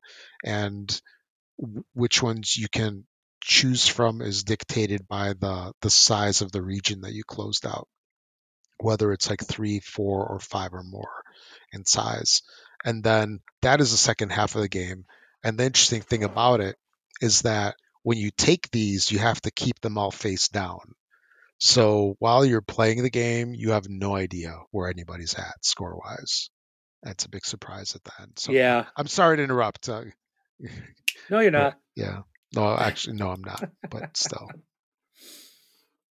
Yeah, no, it was so when we were done, it was just like we both have these big stacks of tiles, and it's like I remember you asking me, like, how do I feel? And I'm like, I have no clue what I even have. yeah, me Like, either. I had and you got to constantly keep looking, like, oh, do I have do so if I've got the statues, do I have the stonemason guy to go with it? Or if I got the gardens, do I have the gardener to go with it to get the bonus points? You're constant, and it's like, wait, how many of these tiles? Like the gates, okay, I need 4 of them to score the max, in the set. How many do I have? And it's like you're collecting all these things and trying to, decide what to gather. And um, it was just a lot of fun. I did enjoy it. It's a slower paced game because we're all sitting there going thinking and twisting the cards around, so it can take some time. So I imagine with more players, this could really be a long game, um, especially with newer people that are taking their time and trying to understand it. But it's very enjoyable, and we ended up, yeah, it was just great. And it And shows Quit as a didn't 45-minute game, 2 to 4 players. So I don't know. so Why did it take us um 3 hours to play it? because it was me, you were There you playing with go. me, that's why. There you um go. but I think the best game that we played, because of a certain aspect of it, Oh, was Ale Lacta Est, whatever. I'm probably butchered that, but it means the die is cast, oh, is that what it which, means? yeah, so Okay. that is a Latin word for the die is cast. Oh, that's Um, that's fun. the Yeah, yeah. players take on the role of Caesar and compete for the most prestige points. And I remember you were like reading the directions, and Rob was like, it's kind of funny. I don't know if you noticed like a big difference between you and me. You sat down every game and read the rules, start to front, explaining it. When I was explaining Quacks and Quedlinburg, like Quacks, I didn't even open the book. I don't think. I Yeah. think I looked one thing up to confirm something, but I was like, "Here's how you play." And then with Sagani, I was like, I had to reference something, or I think I started on that one. I was just like, I kind of started because I think it was the Deep Rock. I didn't open the book. I was just Mhm. like, I just like telling people how to play, and here you're being all official, like here's everything. So, like on this one, it was just like you start reading, and it's like you're Caesar, and you're trying to get these points, and you're like going into the story, and I'm just like, Yeah. but again, it's like one of those don't judge a book by what the story and or the don't judge a game by the story or the the words on the back. But it just sounded like this sounded so corny. But I like dice rollers, and you get 8 dice to roll, and I love dice rolling, and so having out like these different areas like the Senate and what was it, the Castorum, Yeah. the let's see, what is there, a temple, which we didn't use the temple in a 2-player game, but then the forum. So basically you're rolling dice, and then you're placing dice out on either the Senate, the Castrum, or the forum. um there's another place you can put them. I'll tell you that's the best part here in a minute.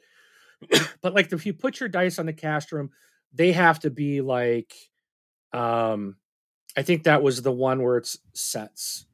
Or no, that was like you had to have all of one number, like 666 or 555. So you're putting your dice out there and whoever has the most dice of the larger number of the run type of thing, they win that spot. Yep. And then there's the Senate. It's like it's got to be in a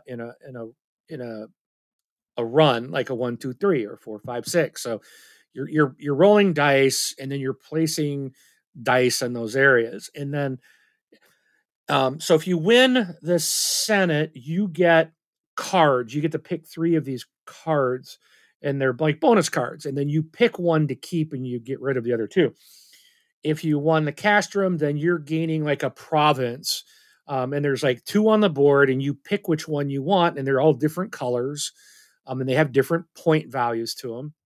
And then the forum, there's like these columns, and so that allows 4 dice to be in there, and it's just a single dice. And so and they've got a rule of how you place your dice there.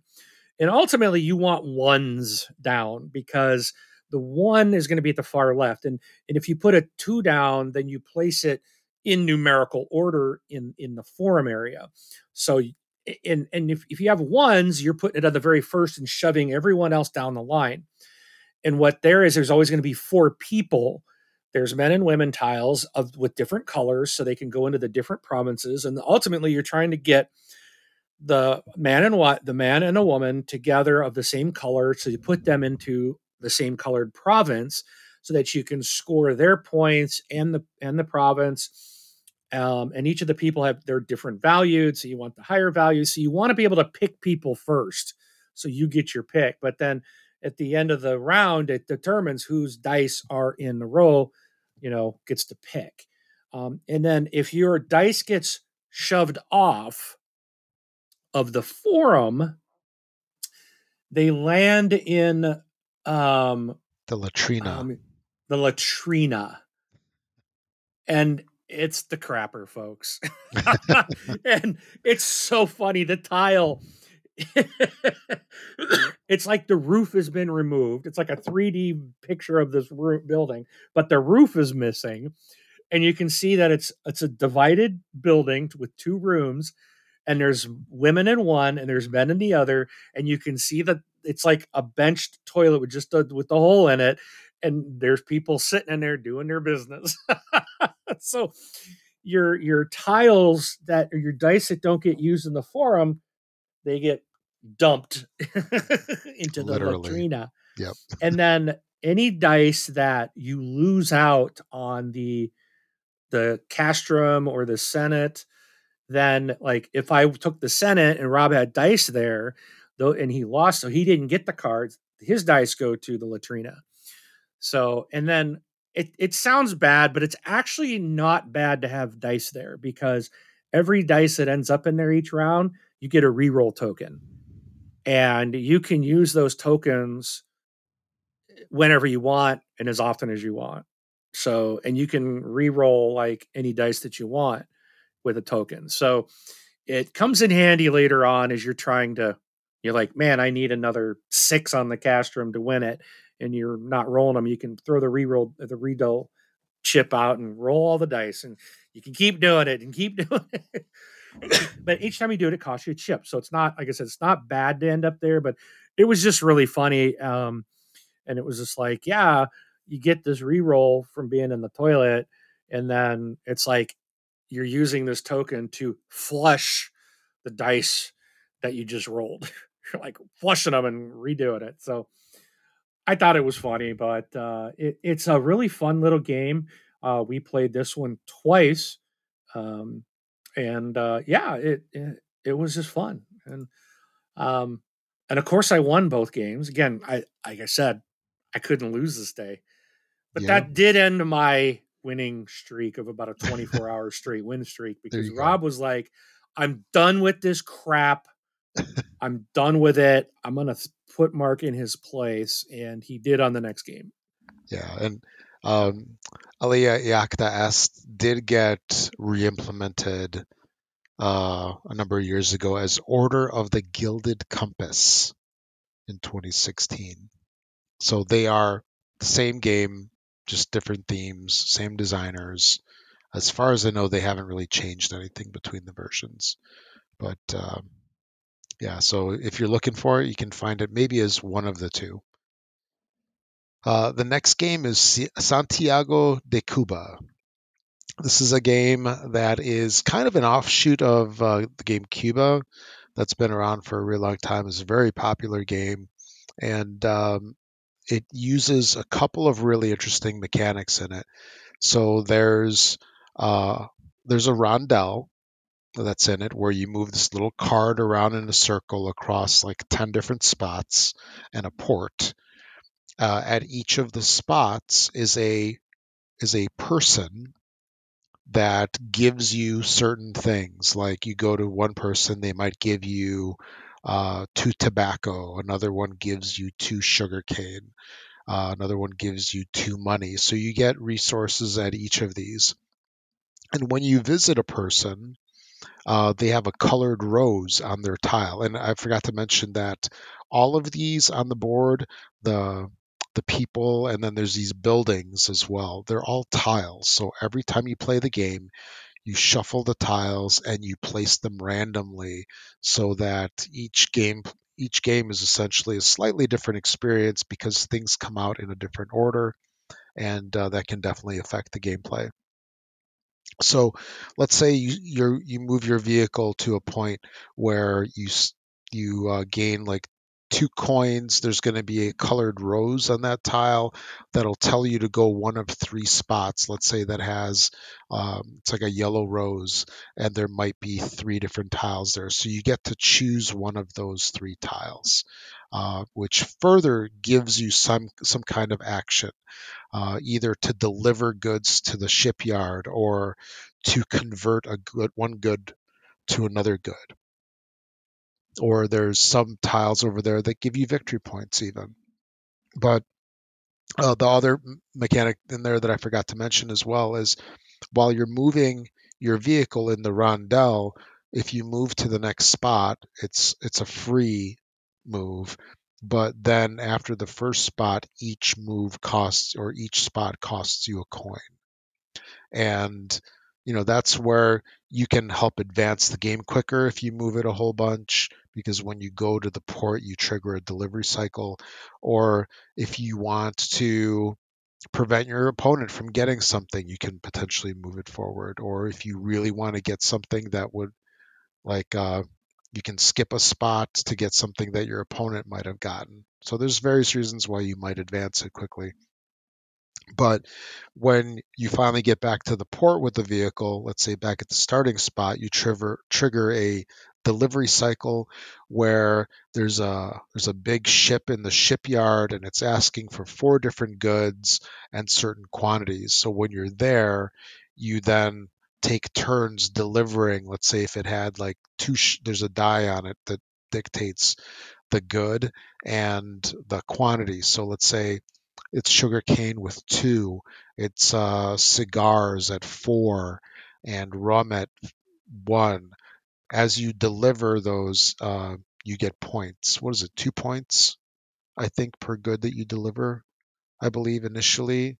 And then it can get more expensive. It can go up to 4 victory points per if you're not able to deliver on the first pass.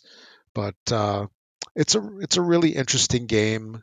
I'll say it's a very lightish, light to medium game. Very easy to teach, very easy to pick up, and I think it's a lot of fun as well. And I really enjoy Santiago de Cuba, and it's one of uh, one of the good games that I have from like the 2010 time frame. I forget exactly when it came out. Any thoughts on this one, Mark?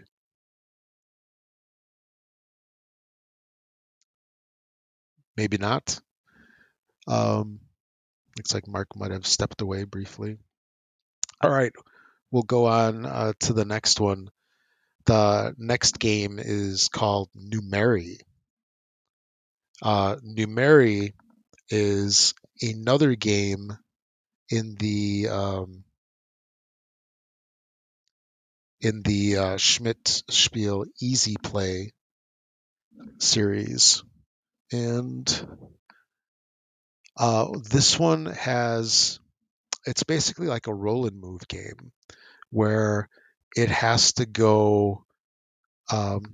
There's a track that kind of, what's a good way to put it? It kind of like snakes through the board and then does kind of like a little loop, and it finishes up in the center. And initially, you start off at the beginning of this long track of about like 30 some spaces. You start off on the negative side, and you roll a die, and then you have 5 little playing pieces that you're placing on the board. So, for example, if you roll a 1, you place your 1 piece on the next available spot at the starting point or the next forward spot. So, Mark, I'm talking about Numeri. Oh, Um, yeah, what a we'll go back to Santiago de Cuba in a Santiago second. de Cuba. Yeah. So as I was saying, you roll a 1, then you place your 1 piece as close to the start as possible. If that spot is taken, you place it to the next forward spot. And then this way, you're basically placing all your pieces out on the board. Once you have all 5 pieces out on the board, actually, I take that back. As soon as there's a piece on the board, if you roll that number again, now you get to advance your piece 1 spot forward or the next spot forward if the piece in front of you is taken. So, for example, if you're at spot 3 and 4 and 5 are taken by your pieces or an opponent's pieces, then you get to jump everybody and go ahead of everybody. And there's an interesting mechanic where if you have 3 of your pieces together, including the one that you just moved, so you have 3 pieces grouped together, you now get to take another turn. So you can potentially like chain a couple of moves if you get the correct roll and your pieces have the right orientation. And then once you pass a certain marker on the board, you can also divide some, you can divvy up some of your rolls into 2 moves. So for example, if you roll a 5, you can move a 4 and a 1, or a 2 and a 3. And that makes it kind of interesting and a little gamery. But as Mark and I were talking, it's kind of cool to do it, and we started doing it a whole bunch at the beginning. But there's a cost to it where you wind up moving like all of your low numbered pieces, and then the big numbered 5 and potentially the 4. They're kind of like at the back of the line, And the goal of the game is to get your pieces advanced towards the end, because once the last three pieces are filled up, that's what triggers the end of game. And then certain spots on the board are numbered.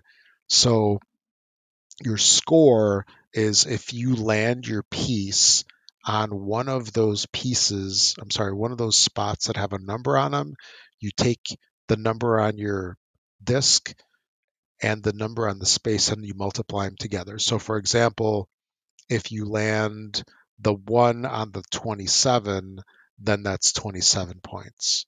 Or if you land the 5 on the 20, that's 100 points. So, you definitely want to get your bigger numbers towards the end, because that'll score you more points. And then there's a little bit of a challenge as well, where if your piece is on what I'll call a blank spot, that serves no points whatsoever. So you can have the 4, 5, and the 3 not on a numbered spot, and then at the end of the game, all three of them score you nothing, and you're just going to be scoring maybe with a 2 and 1. But it's a fun little game. This is a game that I used to play with my son. It was kind of like family game night, and the three of us would play the game together, and he had a lot of fun with it. So this is another game that a 5-year-old could play. So I figured Mark would know how to play. He could at least handle this one, right? It took me a little bit, but no, Yeah. this one was actually my favorite of these easy play games that Oh, we did. really? Okay. Yeah, I really enjoyed this one a lot. Um, yeah, it was like at the start, it was just like, okay, we're moving. It was like wasn't really thinking about it, and then it was like, oh, we can. Then it was like, oh wait, if I get three together, I get like a free turn, and then again realizing, crap, every time I split my five and to move the smaller ones, the five is getting further back, and then you're like, when you get near that end, it's like, oh, do you want to move them into the first scoring spot or try to get him, which you don't want your one up there. You want your five up there. And like our fives were behind us. And it was just like, but then you got to move into there somehow before the other player does. And yeah, this I think would be just chaos with four people. The game would go really fast with four Oh, it people. would. And you probably wouldn't get, and you wouldn't get any free turns. I don't think you get in three in a row with four people out there, but I don't know. This one was just a lot of fun. Again, it's just I would love to have this one. I liked all the easy play games. I thought they were all great. This one was my favorite. Um, so, but yeah, I really dug this. Yeah, and this is the one for some reason isn't on BGG. So I wonder if it got. It is, but it's called Moonleap. Oh, it is. Moonleap. Yeah, so you can look for it and select it, but then the page comes up as Moonleap, and it's basically the same type of game, but it's been Oh, changed, rethemed to this moon theme oh yeah, Moonleap with little yeah, it yeah. re-implements Numeri. But like, and I was looking at this, and I'm like, yeah, it's the same thing, but I don't know. I want the one we played.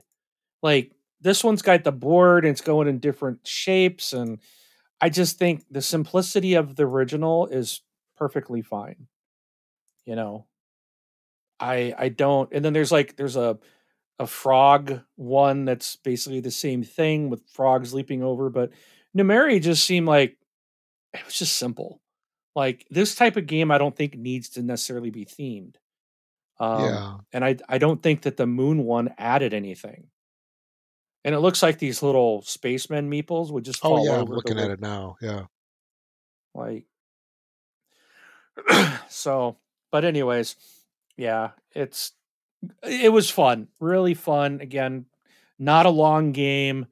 It's a good little quick game to play, and yeah, good choice again. Yeah, Moonleap looks like it's a really small box game. I Yeah, wonder I wonder when it was done. Yeah, same designer, Rudy Hoffman. No. Interesting. Yeah, I would think. Oh wait, Moonleap. It came out in 2022, so that's a relatively recent reprint. Yeah. I don't know. Maybe they figure they're not selling Numeria anymore. They repackage it with a new name and new components and call it something else, and Yeah, it'll it's a sell a million copies. yeah. It I looks like it's a that's new company that redid it. so Okay. Do you want to talk about your thoughts on Santiago de Cuba? yes. So again, sticking with my theme, when you pulled this out, I was like, what are we doing? Um and I will say this. The one problem I had with this game was the little shield, the little tile car thing that you build to like hide your pieces, right? That Oh thing was so yeah, small. yeah. I'm like, this needs to be larger. We ended up both like I ended up putting a dice tray up. Rob had this really nice wooden rectangle dice tray that I just stuck upright and just put my stuff behind it because it's like I can't keep trying to move the stuff out of here and get to what I need. And I'm like, they needed to make that a little bigger.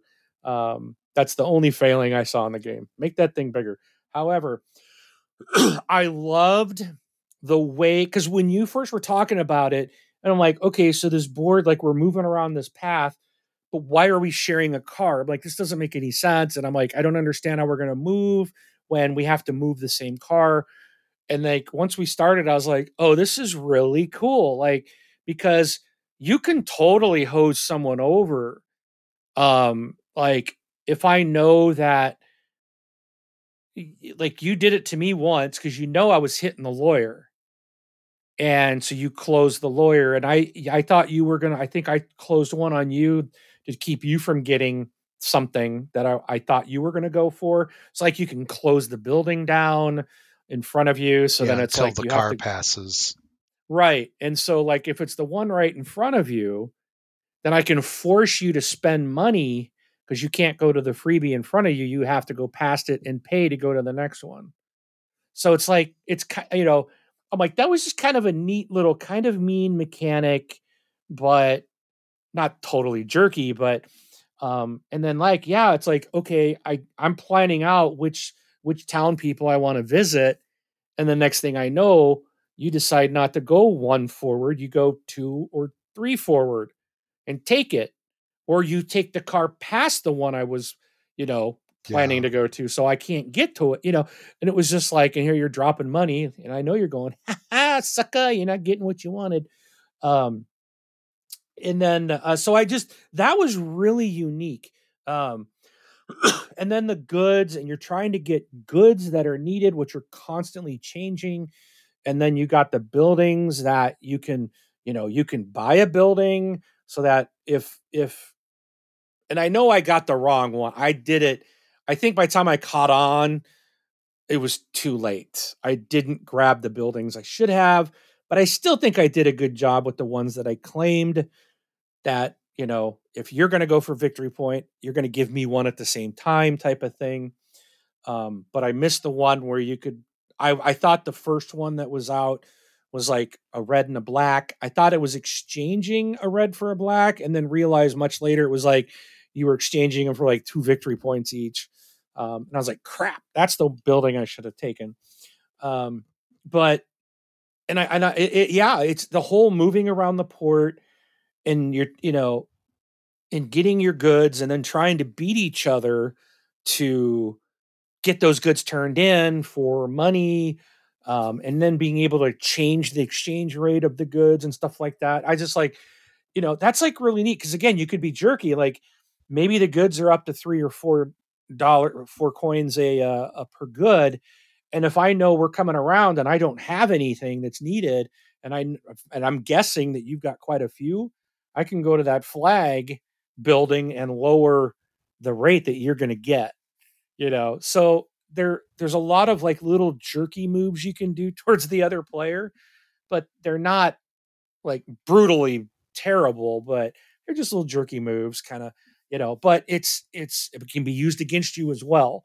Um, it was really cool. Again, it was like this, and the one thing that I gained out of, and I think I can say it at this point. Um, the one thing I walked away from this weekend was I even said to you, I have got to start being open to play more stuff. And I am very open to playing anything. I was like, whatever you want to put out, I'll play. But I gotta stop going when the game comes out, or even when the box is on the table, stop rolling my eyes or Right. going, oh crap, Being here we go. judgmental on theme or how it looks. Exactly. Yeah. Exactly, because it's just like I had so much fun with all of these games, and even the one I said was the mediocre one, I still enjoyed it. It just that was the only one that didn't work for me. Everything else was like, holy crap, this is fun. And almost every single one of them, I prejudged it as soon as the box came out or Yeah. the board was put out, and I'm just, oh, okay, here we go. But after the third day, I'm like, okay, What's Rob's next? not steered me wrong yet. Yeah, exactly. Yeah. What other ugly looking game do you have that's going to be awesome? So yeah, I this was fantastic. It was one of those that I would have liked to have actually played it again, but it was very late, Yeah. and this was the last night before I left. So it's like we got to get to bed, and it had Yeah. been a long day of gaming. Yeah. Um, this was, I think, our longest, and yeah, it was a so. And I know by the end of this game, I was like, and I don't know I think I was getting very tired because I remember like I started out what I felt like really strong. I was getting goods, I was cashing them in, I was getting XP or victory points, and then by like about halfway through, all of a sudden it just seemed like I couldn't get a good to save my life. Everything just seemed to go the wrong way, Blame it on and dinner. Dinner kicked in. The uh, carbs. it it was late. Yeah. It was late. We've been up late every night for days. And it was just like, I think it just at that point, because it was that day was, I was, it was a kind of a tired day, but I remember specifically playing this game about halfway through, just getting very tired. But it's one that's like, I want to play this game again. Hmm. You know, this is one I definitely wanted to play again, but it was just too late that night. And it's on Yukata, so it's definitely playable. We can do it. Yeah, you know, But it is BGA different. and stuff it's just not Yeah. the same. Yeah. And sadly, we were going to play Castles of Burgundy, Oh and yeah, we we never did. didn't. Oh, I don't know how we missed it, dang it. but because you got 8,000 games in your house, and every time I'd say, "Hey, Rob, let's how about this one?" You would come to the table with 6 or 7 more boxes of. We don't have to play them; they're just suggestions, Hmm. and we'd play Yeah, them. and then I go, But you want to play a mean game or a light game? so, I gave San, options. yeah, Yeah. this Santiago de Cuba, thumbs up all the way. Yeah, very good game. And I really like the art on this game. Yes. It's like this very like vibrant, it really reminds me of like it has like a Caribbean feel from like the 40s or 50s or 60s. You know what I mean? It's they did a great job on the artwork on this. I enjoyed it. So All right. you want to take the next two? Start with Sure. level Level X. X. Yes. So again, this is kind of like Numeri, where it was rebranded to Moon Jump or whatever. Level X, if you look for it on BGG, you're going to see something come up called Mountain Goats. And again, they I now level X is probably this was my I would say my second favorite of these easy play games. It, it it was probably the I'd say it's the one that, of the three. This is the one that had the most strategy to it. Um, Oh yeah. Hmm. and I really like this a lot. Um, and but again, this is when it's like I wanted the one you have, like the copy. The rebranding of some of this stuff into like mountain goats climbing, you know, like you didn't have to rebrand it. This is like perfect the way it is. Yeah, Um, they put like a theme on it and made the pieces cutesy. Whereas what Level X is, it's kind of a boring looking board. It's very colorful, and the it is very pieces colorful, yeah. they look like kind of like hourglasses, sort of. Yeah. And anyway, go ahead. I'm sorry to interrupt. No, but it's I'm trying to find this mountain goat one. And it's like it's just it's ugly. I get the goats are the middle mountain goats are cute. They're funny looking and but it's just I don't think it's as I think it's more blah than the other one, to be honest. I like the one you have.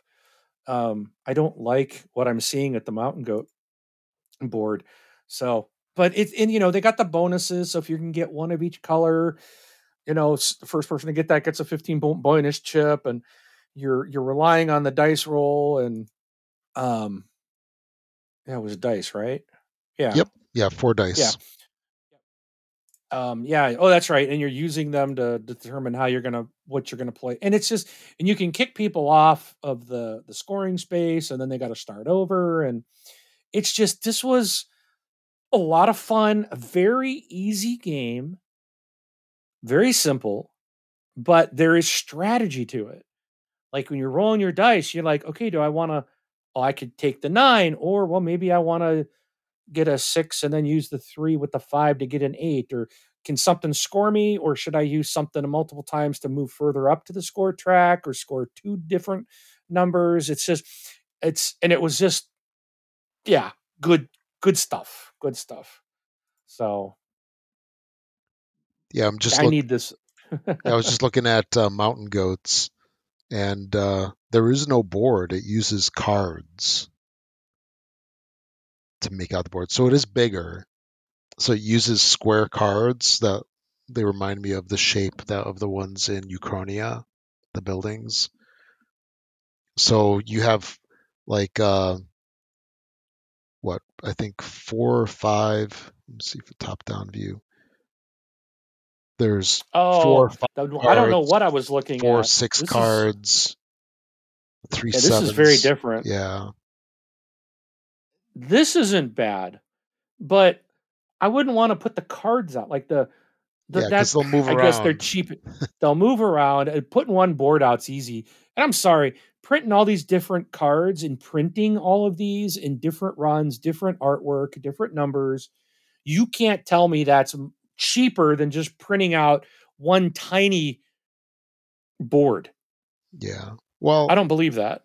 Mountain Goats does come in a tiny little box, so the cards are probably just a little bit smaller than the box.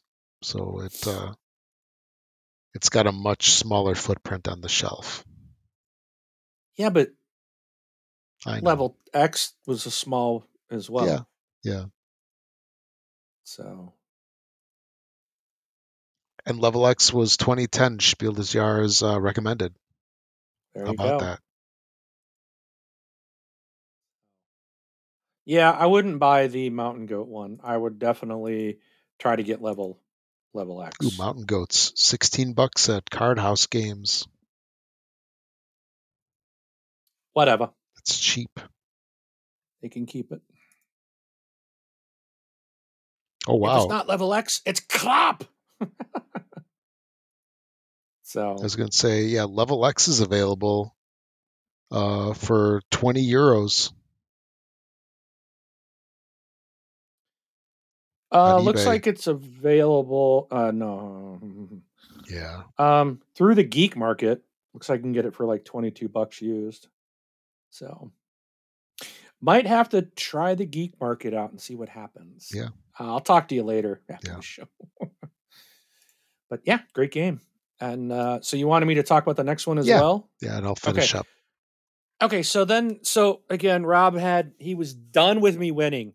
So he dominated Sunday, and then he decided to throw me a bone and give me one last touch of victory by doing a co-op game. And that was called The Game. And this was you place out two cards that are they have a number 1 on them, and then it basically has like an arrow pointing up and then a smaller number. It says 99. You put two cards out that say the number 100 and then an arrow pointing downward and then a number 2. And the object is we each had we have 5 cards in our hand, I think, and we are not allowed to talk to each other. Well, you can talk, but you can't say what numbers you have in your hand. And the goal is to play all the cards. If you can play all of the cards in the deck, then you're like the expert. You win the game, right? That's the only way to really win the game, is to play all the cards. So what you're doing is I have 5 cards all randomly drawn with all these different numbers. And the one, you have 2 stacks that will build up from 1 to 99 and 2 that build from 100 down. So I can put a card on any stack. But obviously, when we first started, I was like, okay, I think I had a 98 and a 97 in my hand. So I was like, now I can tell Rob, well, I went for, you decide who goes first. So I told him, I said, I'm going to go first. I'm really good at, I can start strong, but I'm hosed after that. And that's all I can tell him, right? So I can't say, well, I got a 98 and a 97, and then I've got a 50 or 40. You can't tell what you have.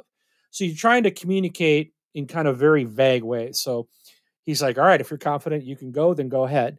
So I put down my 98, my 97, and then everything else I had was like between 30 and 50. So I'm like, I don't want to put any of that down, because you want to be as close to that number as you can, because you don't want to, once I get that 100 deck, if we get that down to 2, then we're hosed. Like, we can't put anything else on it. So you want to do it as slow as possible. Now, the only ability that we have to help us out is if we have a card. So say that deck gets down to an 87, and then say a 97 comes up. Okay, I use a different card because I already played a 97. So say we get down to 72 on that same deck that was working our way down. If Rob or I has an 82, you can put it on top and go back 10 points.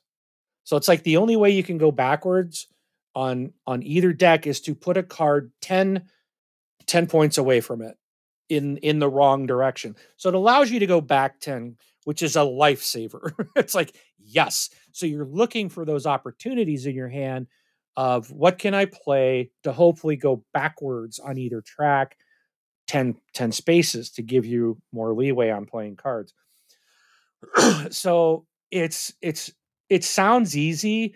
And when we first start, and I was like, well, this is gonna be cake. Like, I'm like, how hard can this be? Well, it's harder than it sounds. And because when you're talking, I remember one Rob's like, don't play on this deck. And you can say that. It says in the rules, you can say, don't play this pile or whatnot. And I'm like, well, I was going to play there. And I think it was on the 1.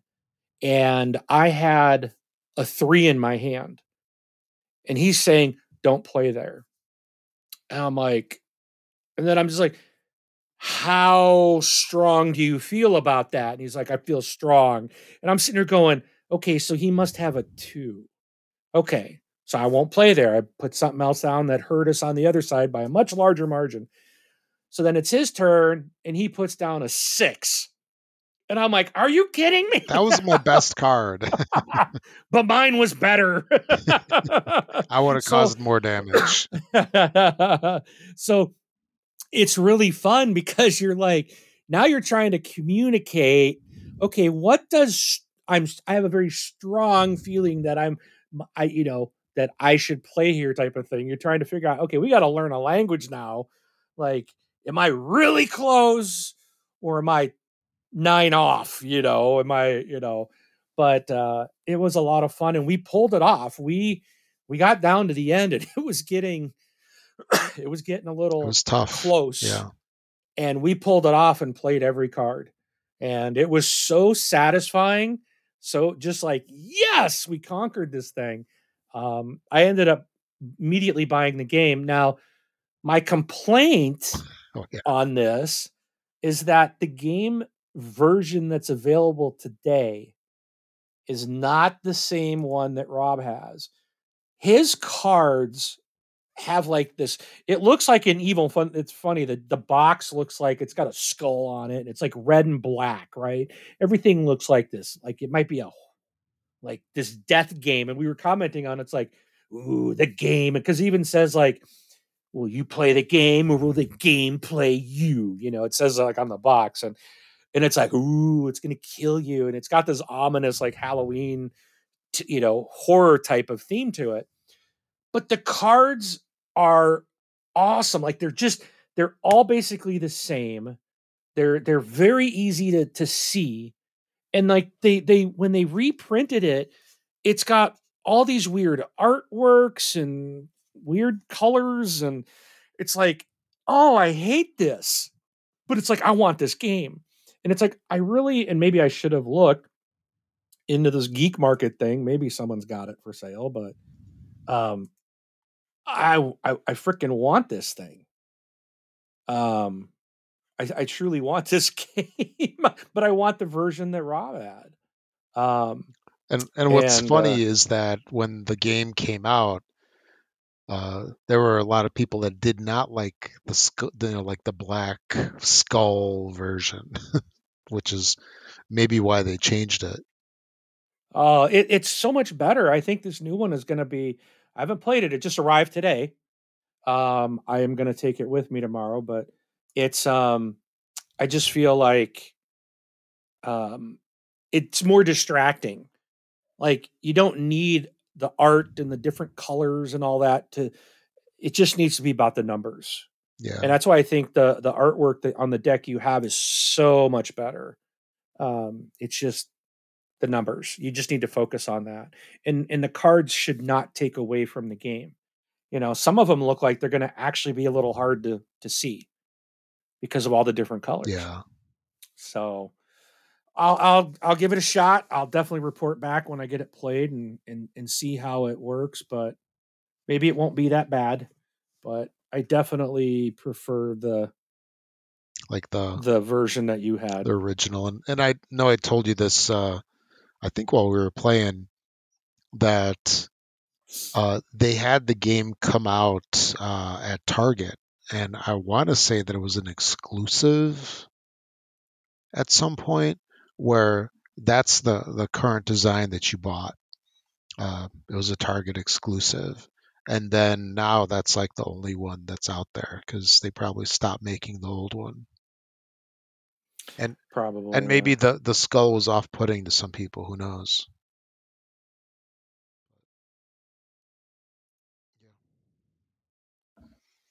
And then yeah, the last game that we finished up with actually this is one. It's like we only had like an hour and a half, I think, left to play. And so I gave you the choice. I'm like, you want to do a deck builder or do you want to do sort of like a mean confrontational game? And you chose the deck builder. And I'm like, okay. Uh, So we played Valley of the Kings. This is a deck builder from AEG that came out a couple years back.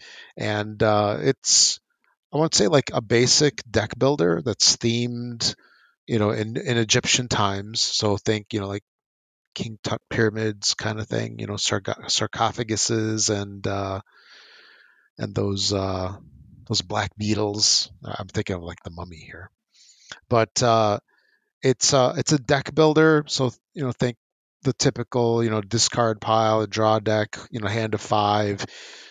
some of the cards can be used, or the cards can be used for money. They can be used to play as actions. And the interesting thing about this game that kind of is a little twist from all the others is that you have a tomb. So what you do is you entomb cards throughout the game, and only the cards that are in your tomb count as points at the end of the game. So the tomb not only serves as a place to put your victory cards in, but it also serves as a spot to get rid of cards from your deck. So all of those really weak cards. So the cards come in three levels: level 1, 2, and 3. The level 3 cards are really powerful. They're also really expensive, um, but they're kind of the ones that give you some really like game changing actions. And when you're later in the game, you don't want those like one coin cards because they're weak. They're kludging up your deck. So you want to get rid of them, and you do that by putting them in your tomb. Alternatively, you can also sacrifice them. But most of the activities to sacrifice, meaning to uh, get the card out of the game altogether, like put it back in the box style almost. Sacrificing. Um, the game pushes you to sacrifice the more expensive cards. So you don't necessarily want to sacrifice the cheapies. Like there was one card that's like, sacrifice a card and then take a card from the market, or they called it the pyramid. Take a card from the pyramid at like twice its value. Wasn't that the card, Mark? Yeah. Yeah. Yeah. But it's a fun, very small box deck builder that's very portable, and it's fun. And I remember, Mark, you had mentioned it. It doesn't have any extra stuff to it. It's just cards. So doesn't have any tokens, doesn't have any money, doesn't have any counters. So it's It's TSA approved. oh yes, very TSA approved. That's correct. But and then one other fun thing about it is that as you play the game, you place 6 cards out in front of you, but they're placed in the shape of a pyramid. So you have 3 cards, then 2 cards above it, and then a single card, which is like the peak of the pyramid. And you can only purchase cards from the bottom row. And then as you take those cards, then they call it like the cards crumble down. So they slide down from above to fill the spots underneath, and then only the top cards get replaced from the draw deck. So that's also an interesting uh, little mechanic that it's got built into it, and it can also help you like plan things. So if you see a card in the second or third row, you might be incentivized to take certain cards over others to make that card come down quicker, and be available for you to buy, and hopefully your opponent doesn't pick them up instead. But yeah, that's Valley of the Kings. Any thought on this one, Mark? I liked it. I thought it was interesting because I remember telling you it was like all the deck builders I've played are kind of like big, all sorts of different things, or you have deck building as part of the game. Like my favorite is Clank, and you got a board and you're moving people around. This was just straight on cards, and that's it. It was like you said, it's a small box, and there's so much strategy and things. And I liked how the way that you place the cards in the pyramid, and when you take from the bottom, and so you got to think about, okay, if I'm taking this card here, that's going to come down. That's going to let your opponents take it. So do you want to grab that one or hope they talk? If it's something you want, then you need to have the one that says shuffle some card, or replace some cards or change their position and then buy it.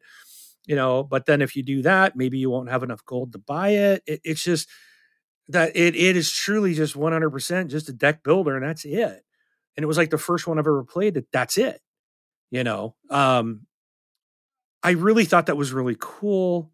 I at first wasn't really digging the theme, but I like, I don't know, the art and stuff and the different things that the cards do really worked well. And it's like I was kind of bummed that we ran out of time. We didn't get to actually Mhm. finish the game, but I don't think I was going to get much moving. I felt like I was struggling with it, Yeah. but it's one that I'm definitely going to be playing this again. Um, I really think it was really cool, and I can't wait to play it. Yeah, and this is one that really benefits from repeated plays because it really helps to know the cards a little bit because, and I forgot to mention this earlier, as you're entombing your cards, to get them out of your hand, what you also want to do is build sets. So there's various sets in the game, like there's a number of amulets, a number of books, um, and for example, if you're doing amulets, if you're collecting a set, the set scores how many ever you have in the set. So let's say if you have 5 of the set of amulets, then you score that number squared. So that would score you 25 points altogether. So you're not only trying to dump cards into the tomb, but you're also trying to put some cards in there of specific sets to score you the most victory points. And they do have an interesting rule in there of while it's your turn, you cannot look through your deck, I think, or through your tomb. You can look at it, when it's not your turn, but it's like when you need it most, you better remember. You better remember what's in there and which cards you want to put in there to get your maximum points. But yeah, Valley of the Kings it's a fun little game. Very well done game by AEG. All right. So there's just one. So I think that's it. Yeah, that is all for the this board game life con 2024 recap. So we talked about a lot of games. I think this is our longest episode so far, and It is. and I just looked a moment yeah, ago. and We're over 2.5 hours. yeah, and yeah, we got one more game to talk about, and then And then we're out of yeah, here. then we're out of here. So we talked earlier. So Rob, about a game called Roll to the Top Journeys. So on that day that we went down to the city to have lunch and got stuck in traffic, we decided we were gonna. Rob's like, "Oh, I got to run you to my two game shops," and so we got stuck in traffic going that way too. Um, but at the first place we went, um, I we were looking and I was like, got to buy something, but I got to keep it small. So I picked up a game called Dice Command. Looked interesting and couldn't find anything else. We're getting ready to.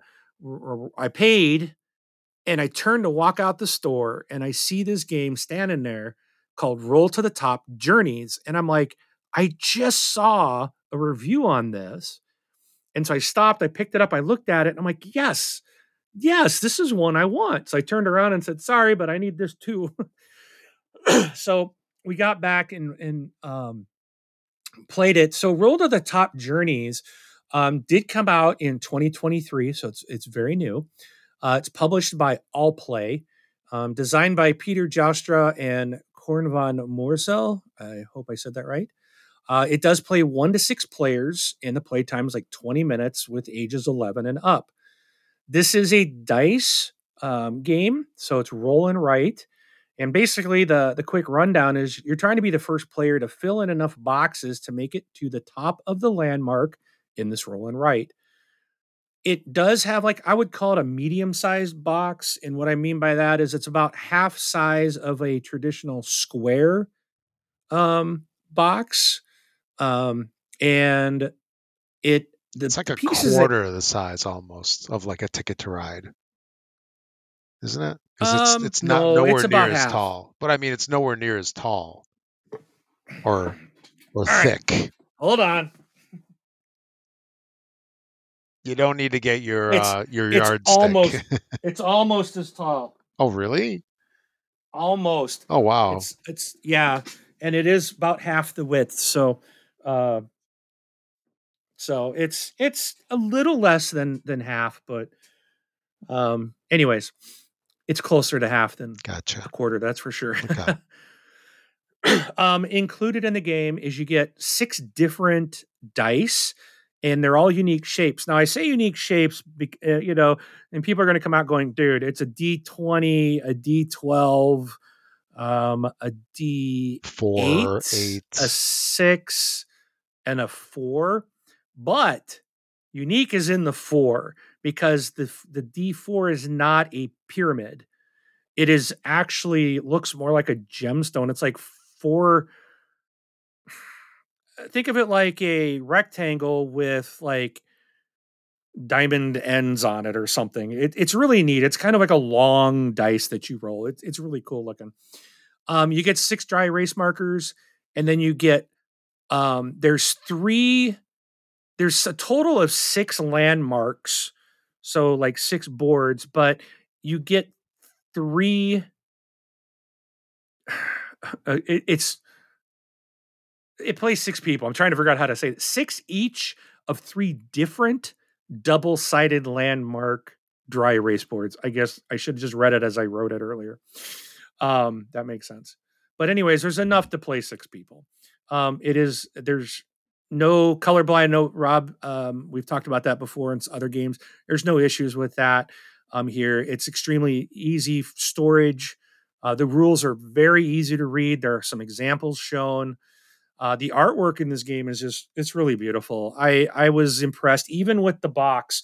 So the box itself is mostly it's like white, and it's very colorful, showing a bunch of the monuments like coming out of like a D20 on the die. It's really actually very neat. And then the box itself, and if you're looking straight at it, you may not notice it, but if you like when you tip the box, you'll see like the dice shapes like embossed on the box, and like as you and you can then they're raised, like you can feel them. It's just really the box itself is gorgeous. Um, and then all of the cards that are the dry erase cards just have, like one of the monuments is the Eiffel Tower, and it's just got beautiful Parisian artwork around and behind it, like setting the theme. Um, just gorgeous game. And then one thing I'd say it's kind of special is that this is very quick to learn.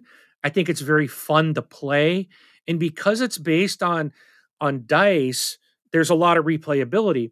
Now, what's even more unique about this game is that you can roll up to 5 dice. We mentioned that there's the 6-sided, the 8, 20, 12, and a 4, but there's also another 6-sided dice.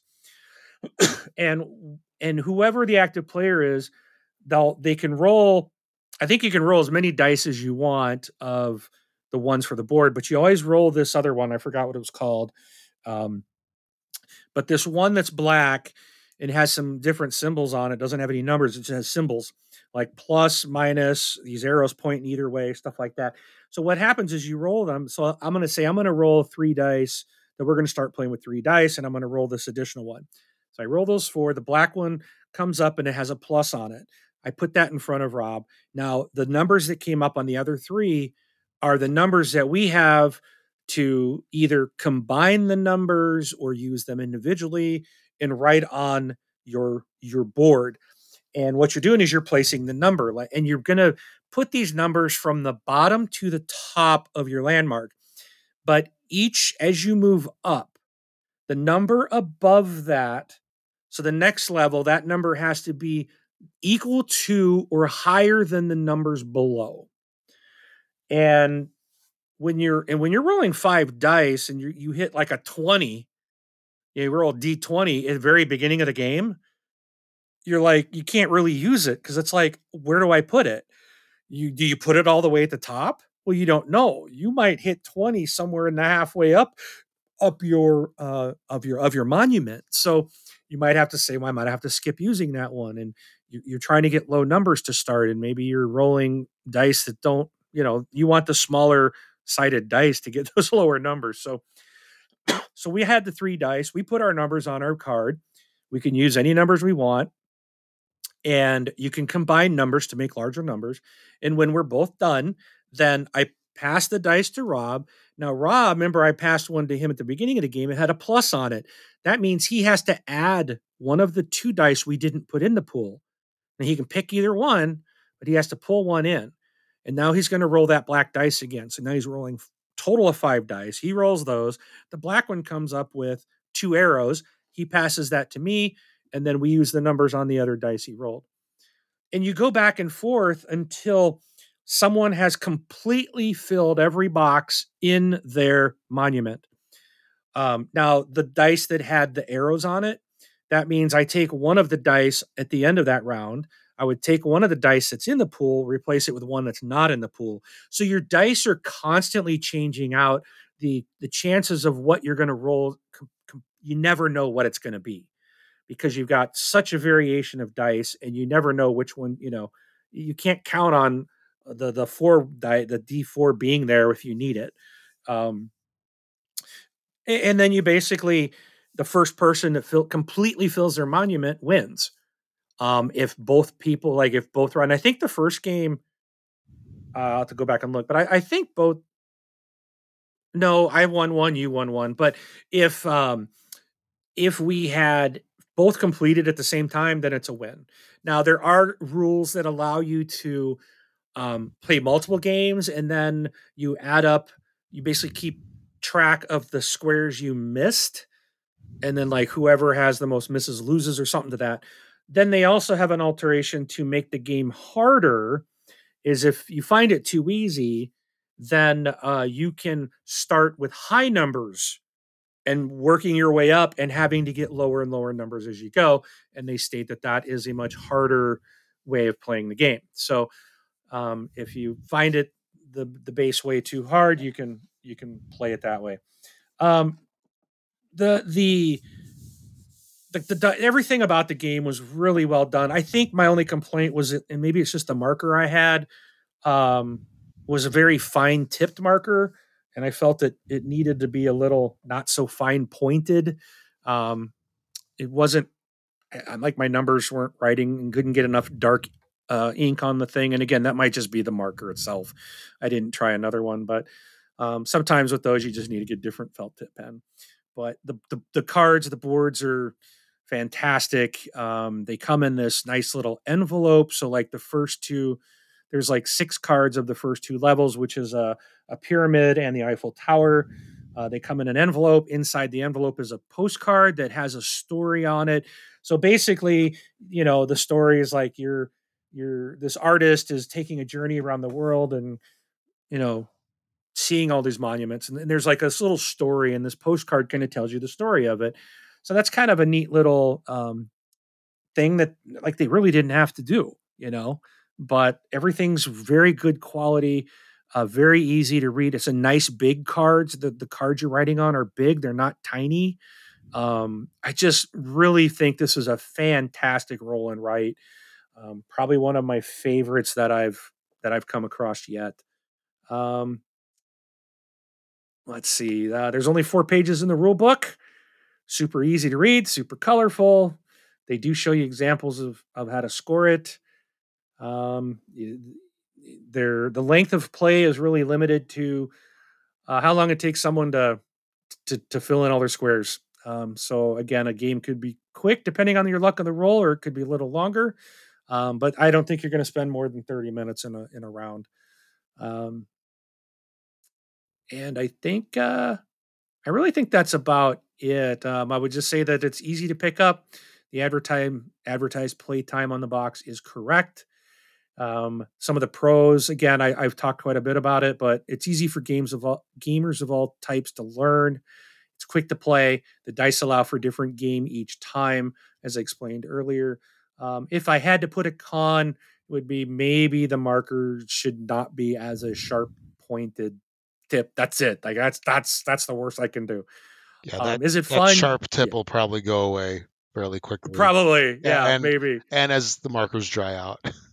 That's Exactly. so But I'm annoying. saying Yeah. if I have to give it a con, that's the only thing I can come up with. Yeah. And So and it comes um with those little teeny tiny little erasers that are like oh on top of the marker. yeah, Come on. Yeah. Grab a napkin, grab a tissue, just wipe that thing off in one shot. there you go. There Yeah. you go. Not sit there scrubbing at it all day. Forget that. So my final thoughts: is it fun? Absolutely, I really enjoyed it. Um, would I recommend it? Absolutely, this should be in every gamer's library, especially if you love roll and writes. And who would like it? Casual gamers or gamers looking for a fun roll and write to start or end a game night. I think again, your seasoned gamers. This will be in my game. I'm taking this tomorrow. We're gonna play it. I've got some really good diehard lifelong gamers that still love games like this too. And is it replayable? Absolutely. The ability to race your boards and the differences with you never know what dice will be in the game and the different types of dice, the variety of numbers. Absolutely, it's replayable. Absolutely, I give this game a 10 myself. If I had to score it on BGG, I gave it a 10 on BGG. But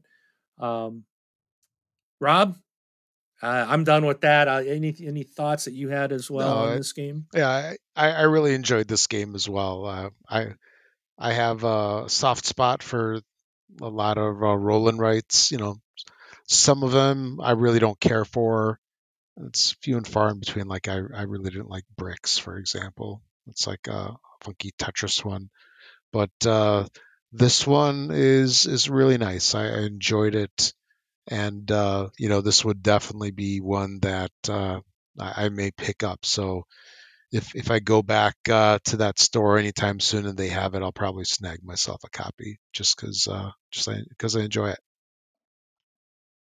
And yeah, so that's that. So yeah, we're a couple minutes short of 3 hours. Do we tie up another 3 minutes to eclipse it?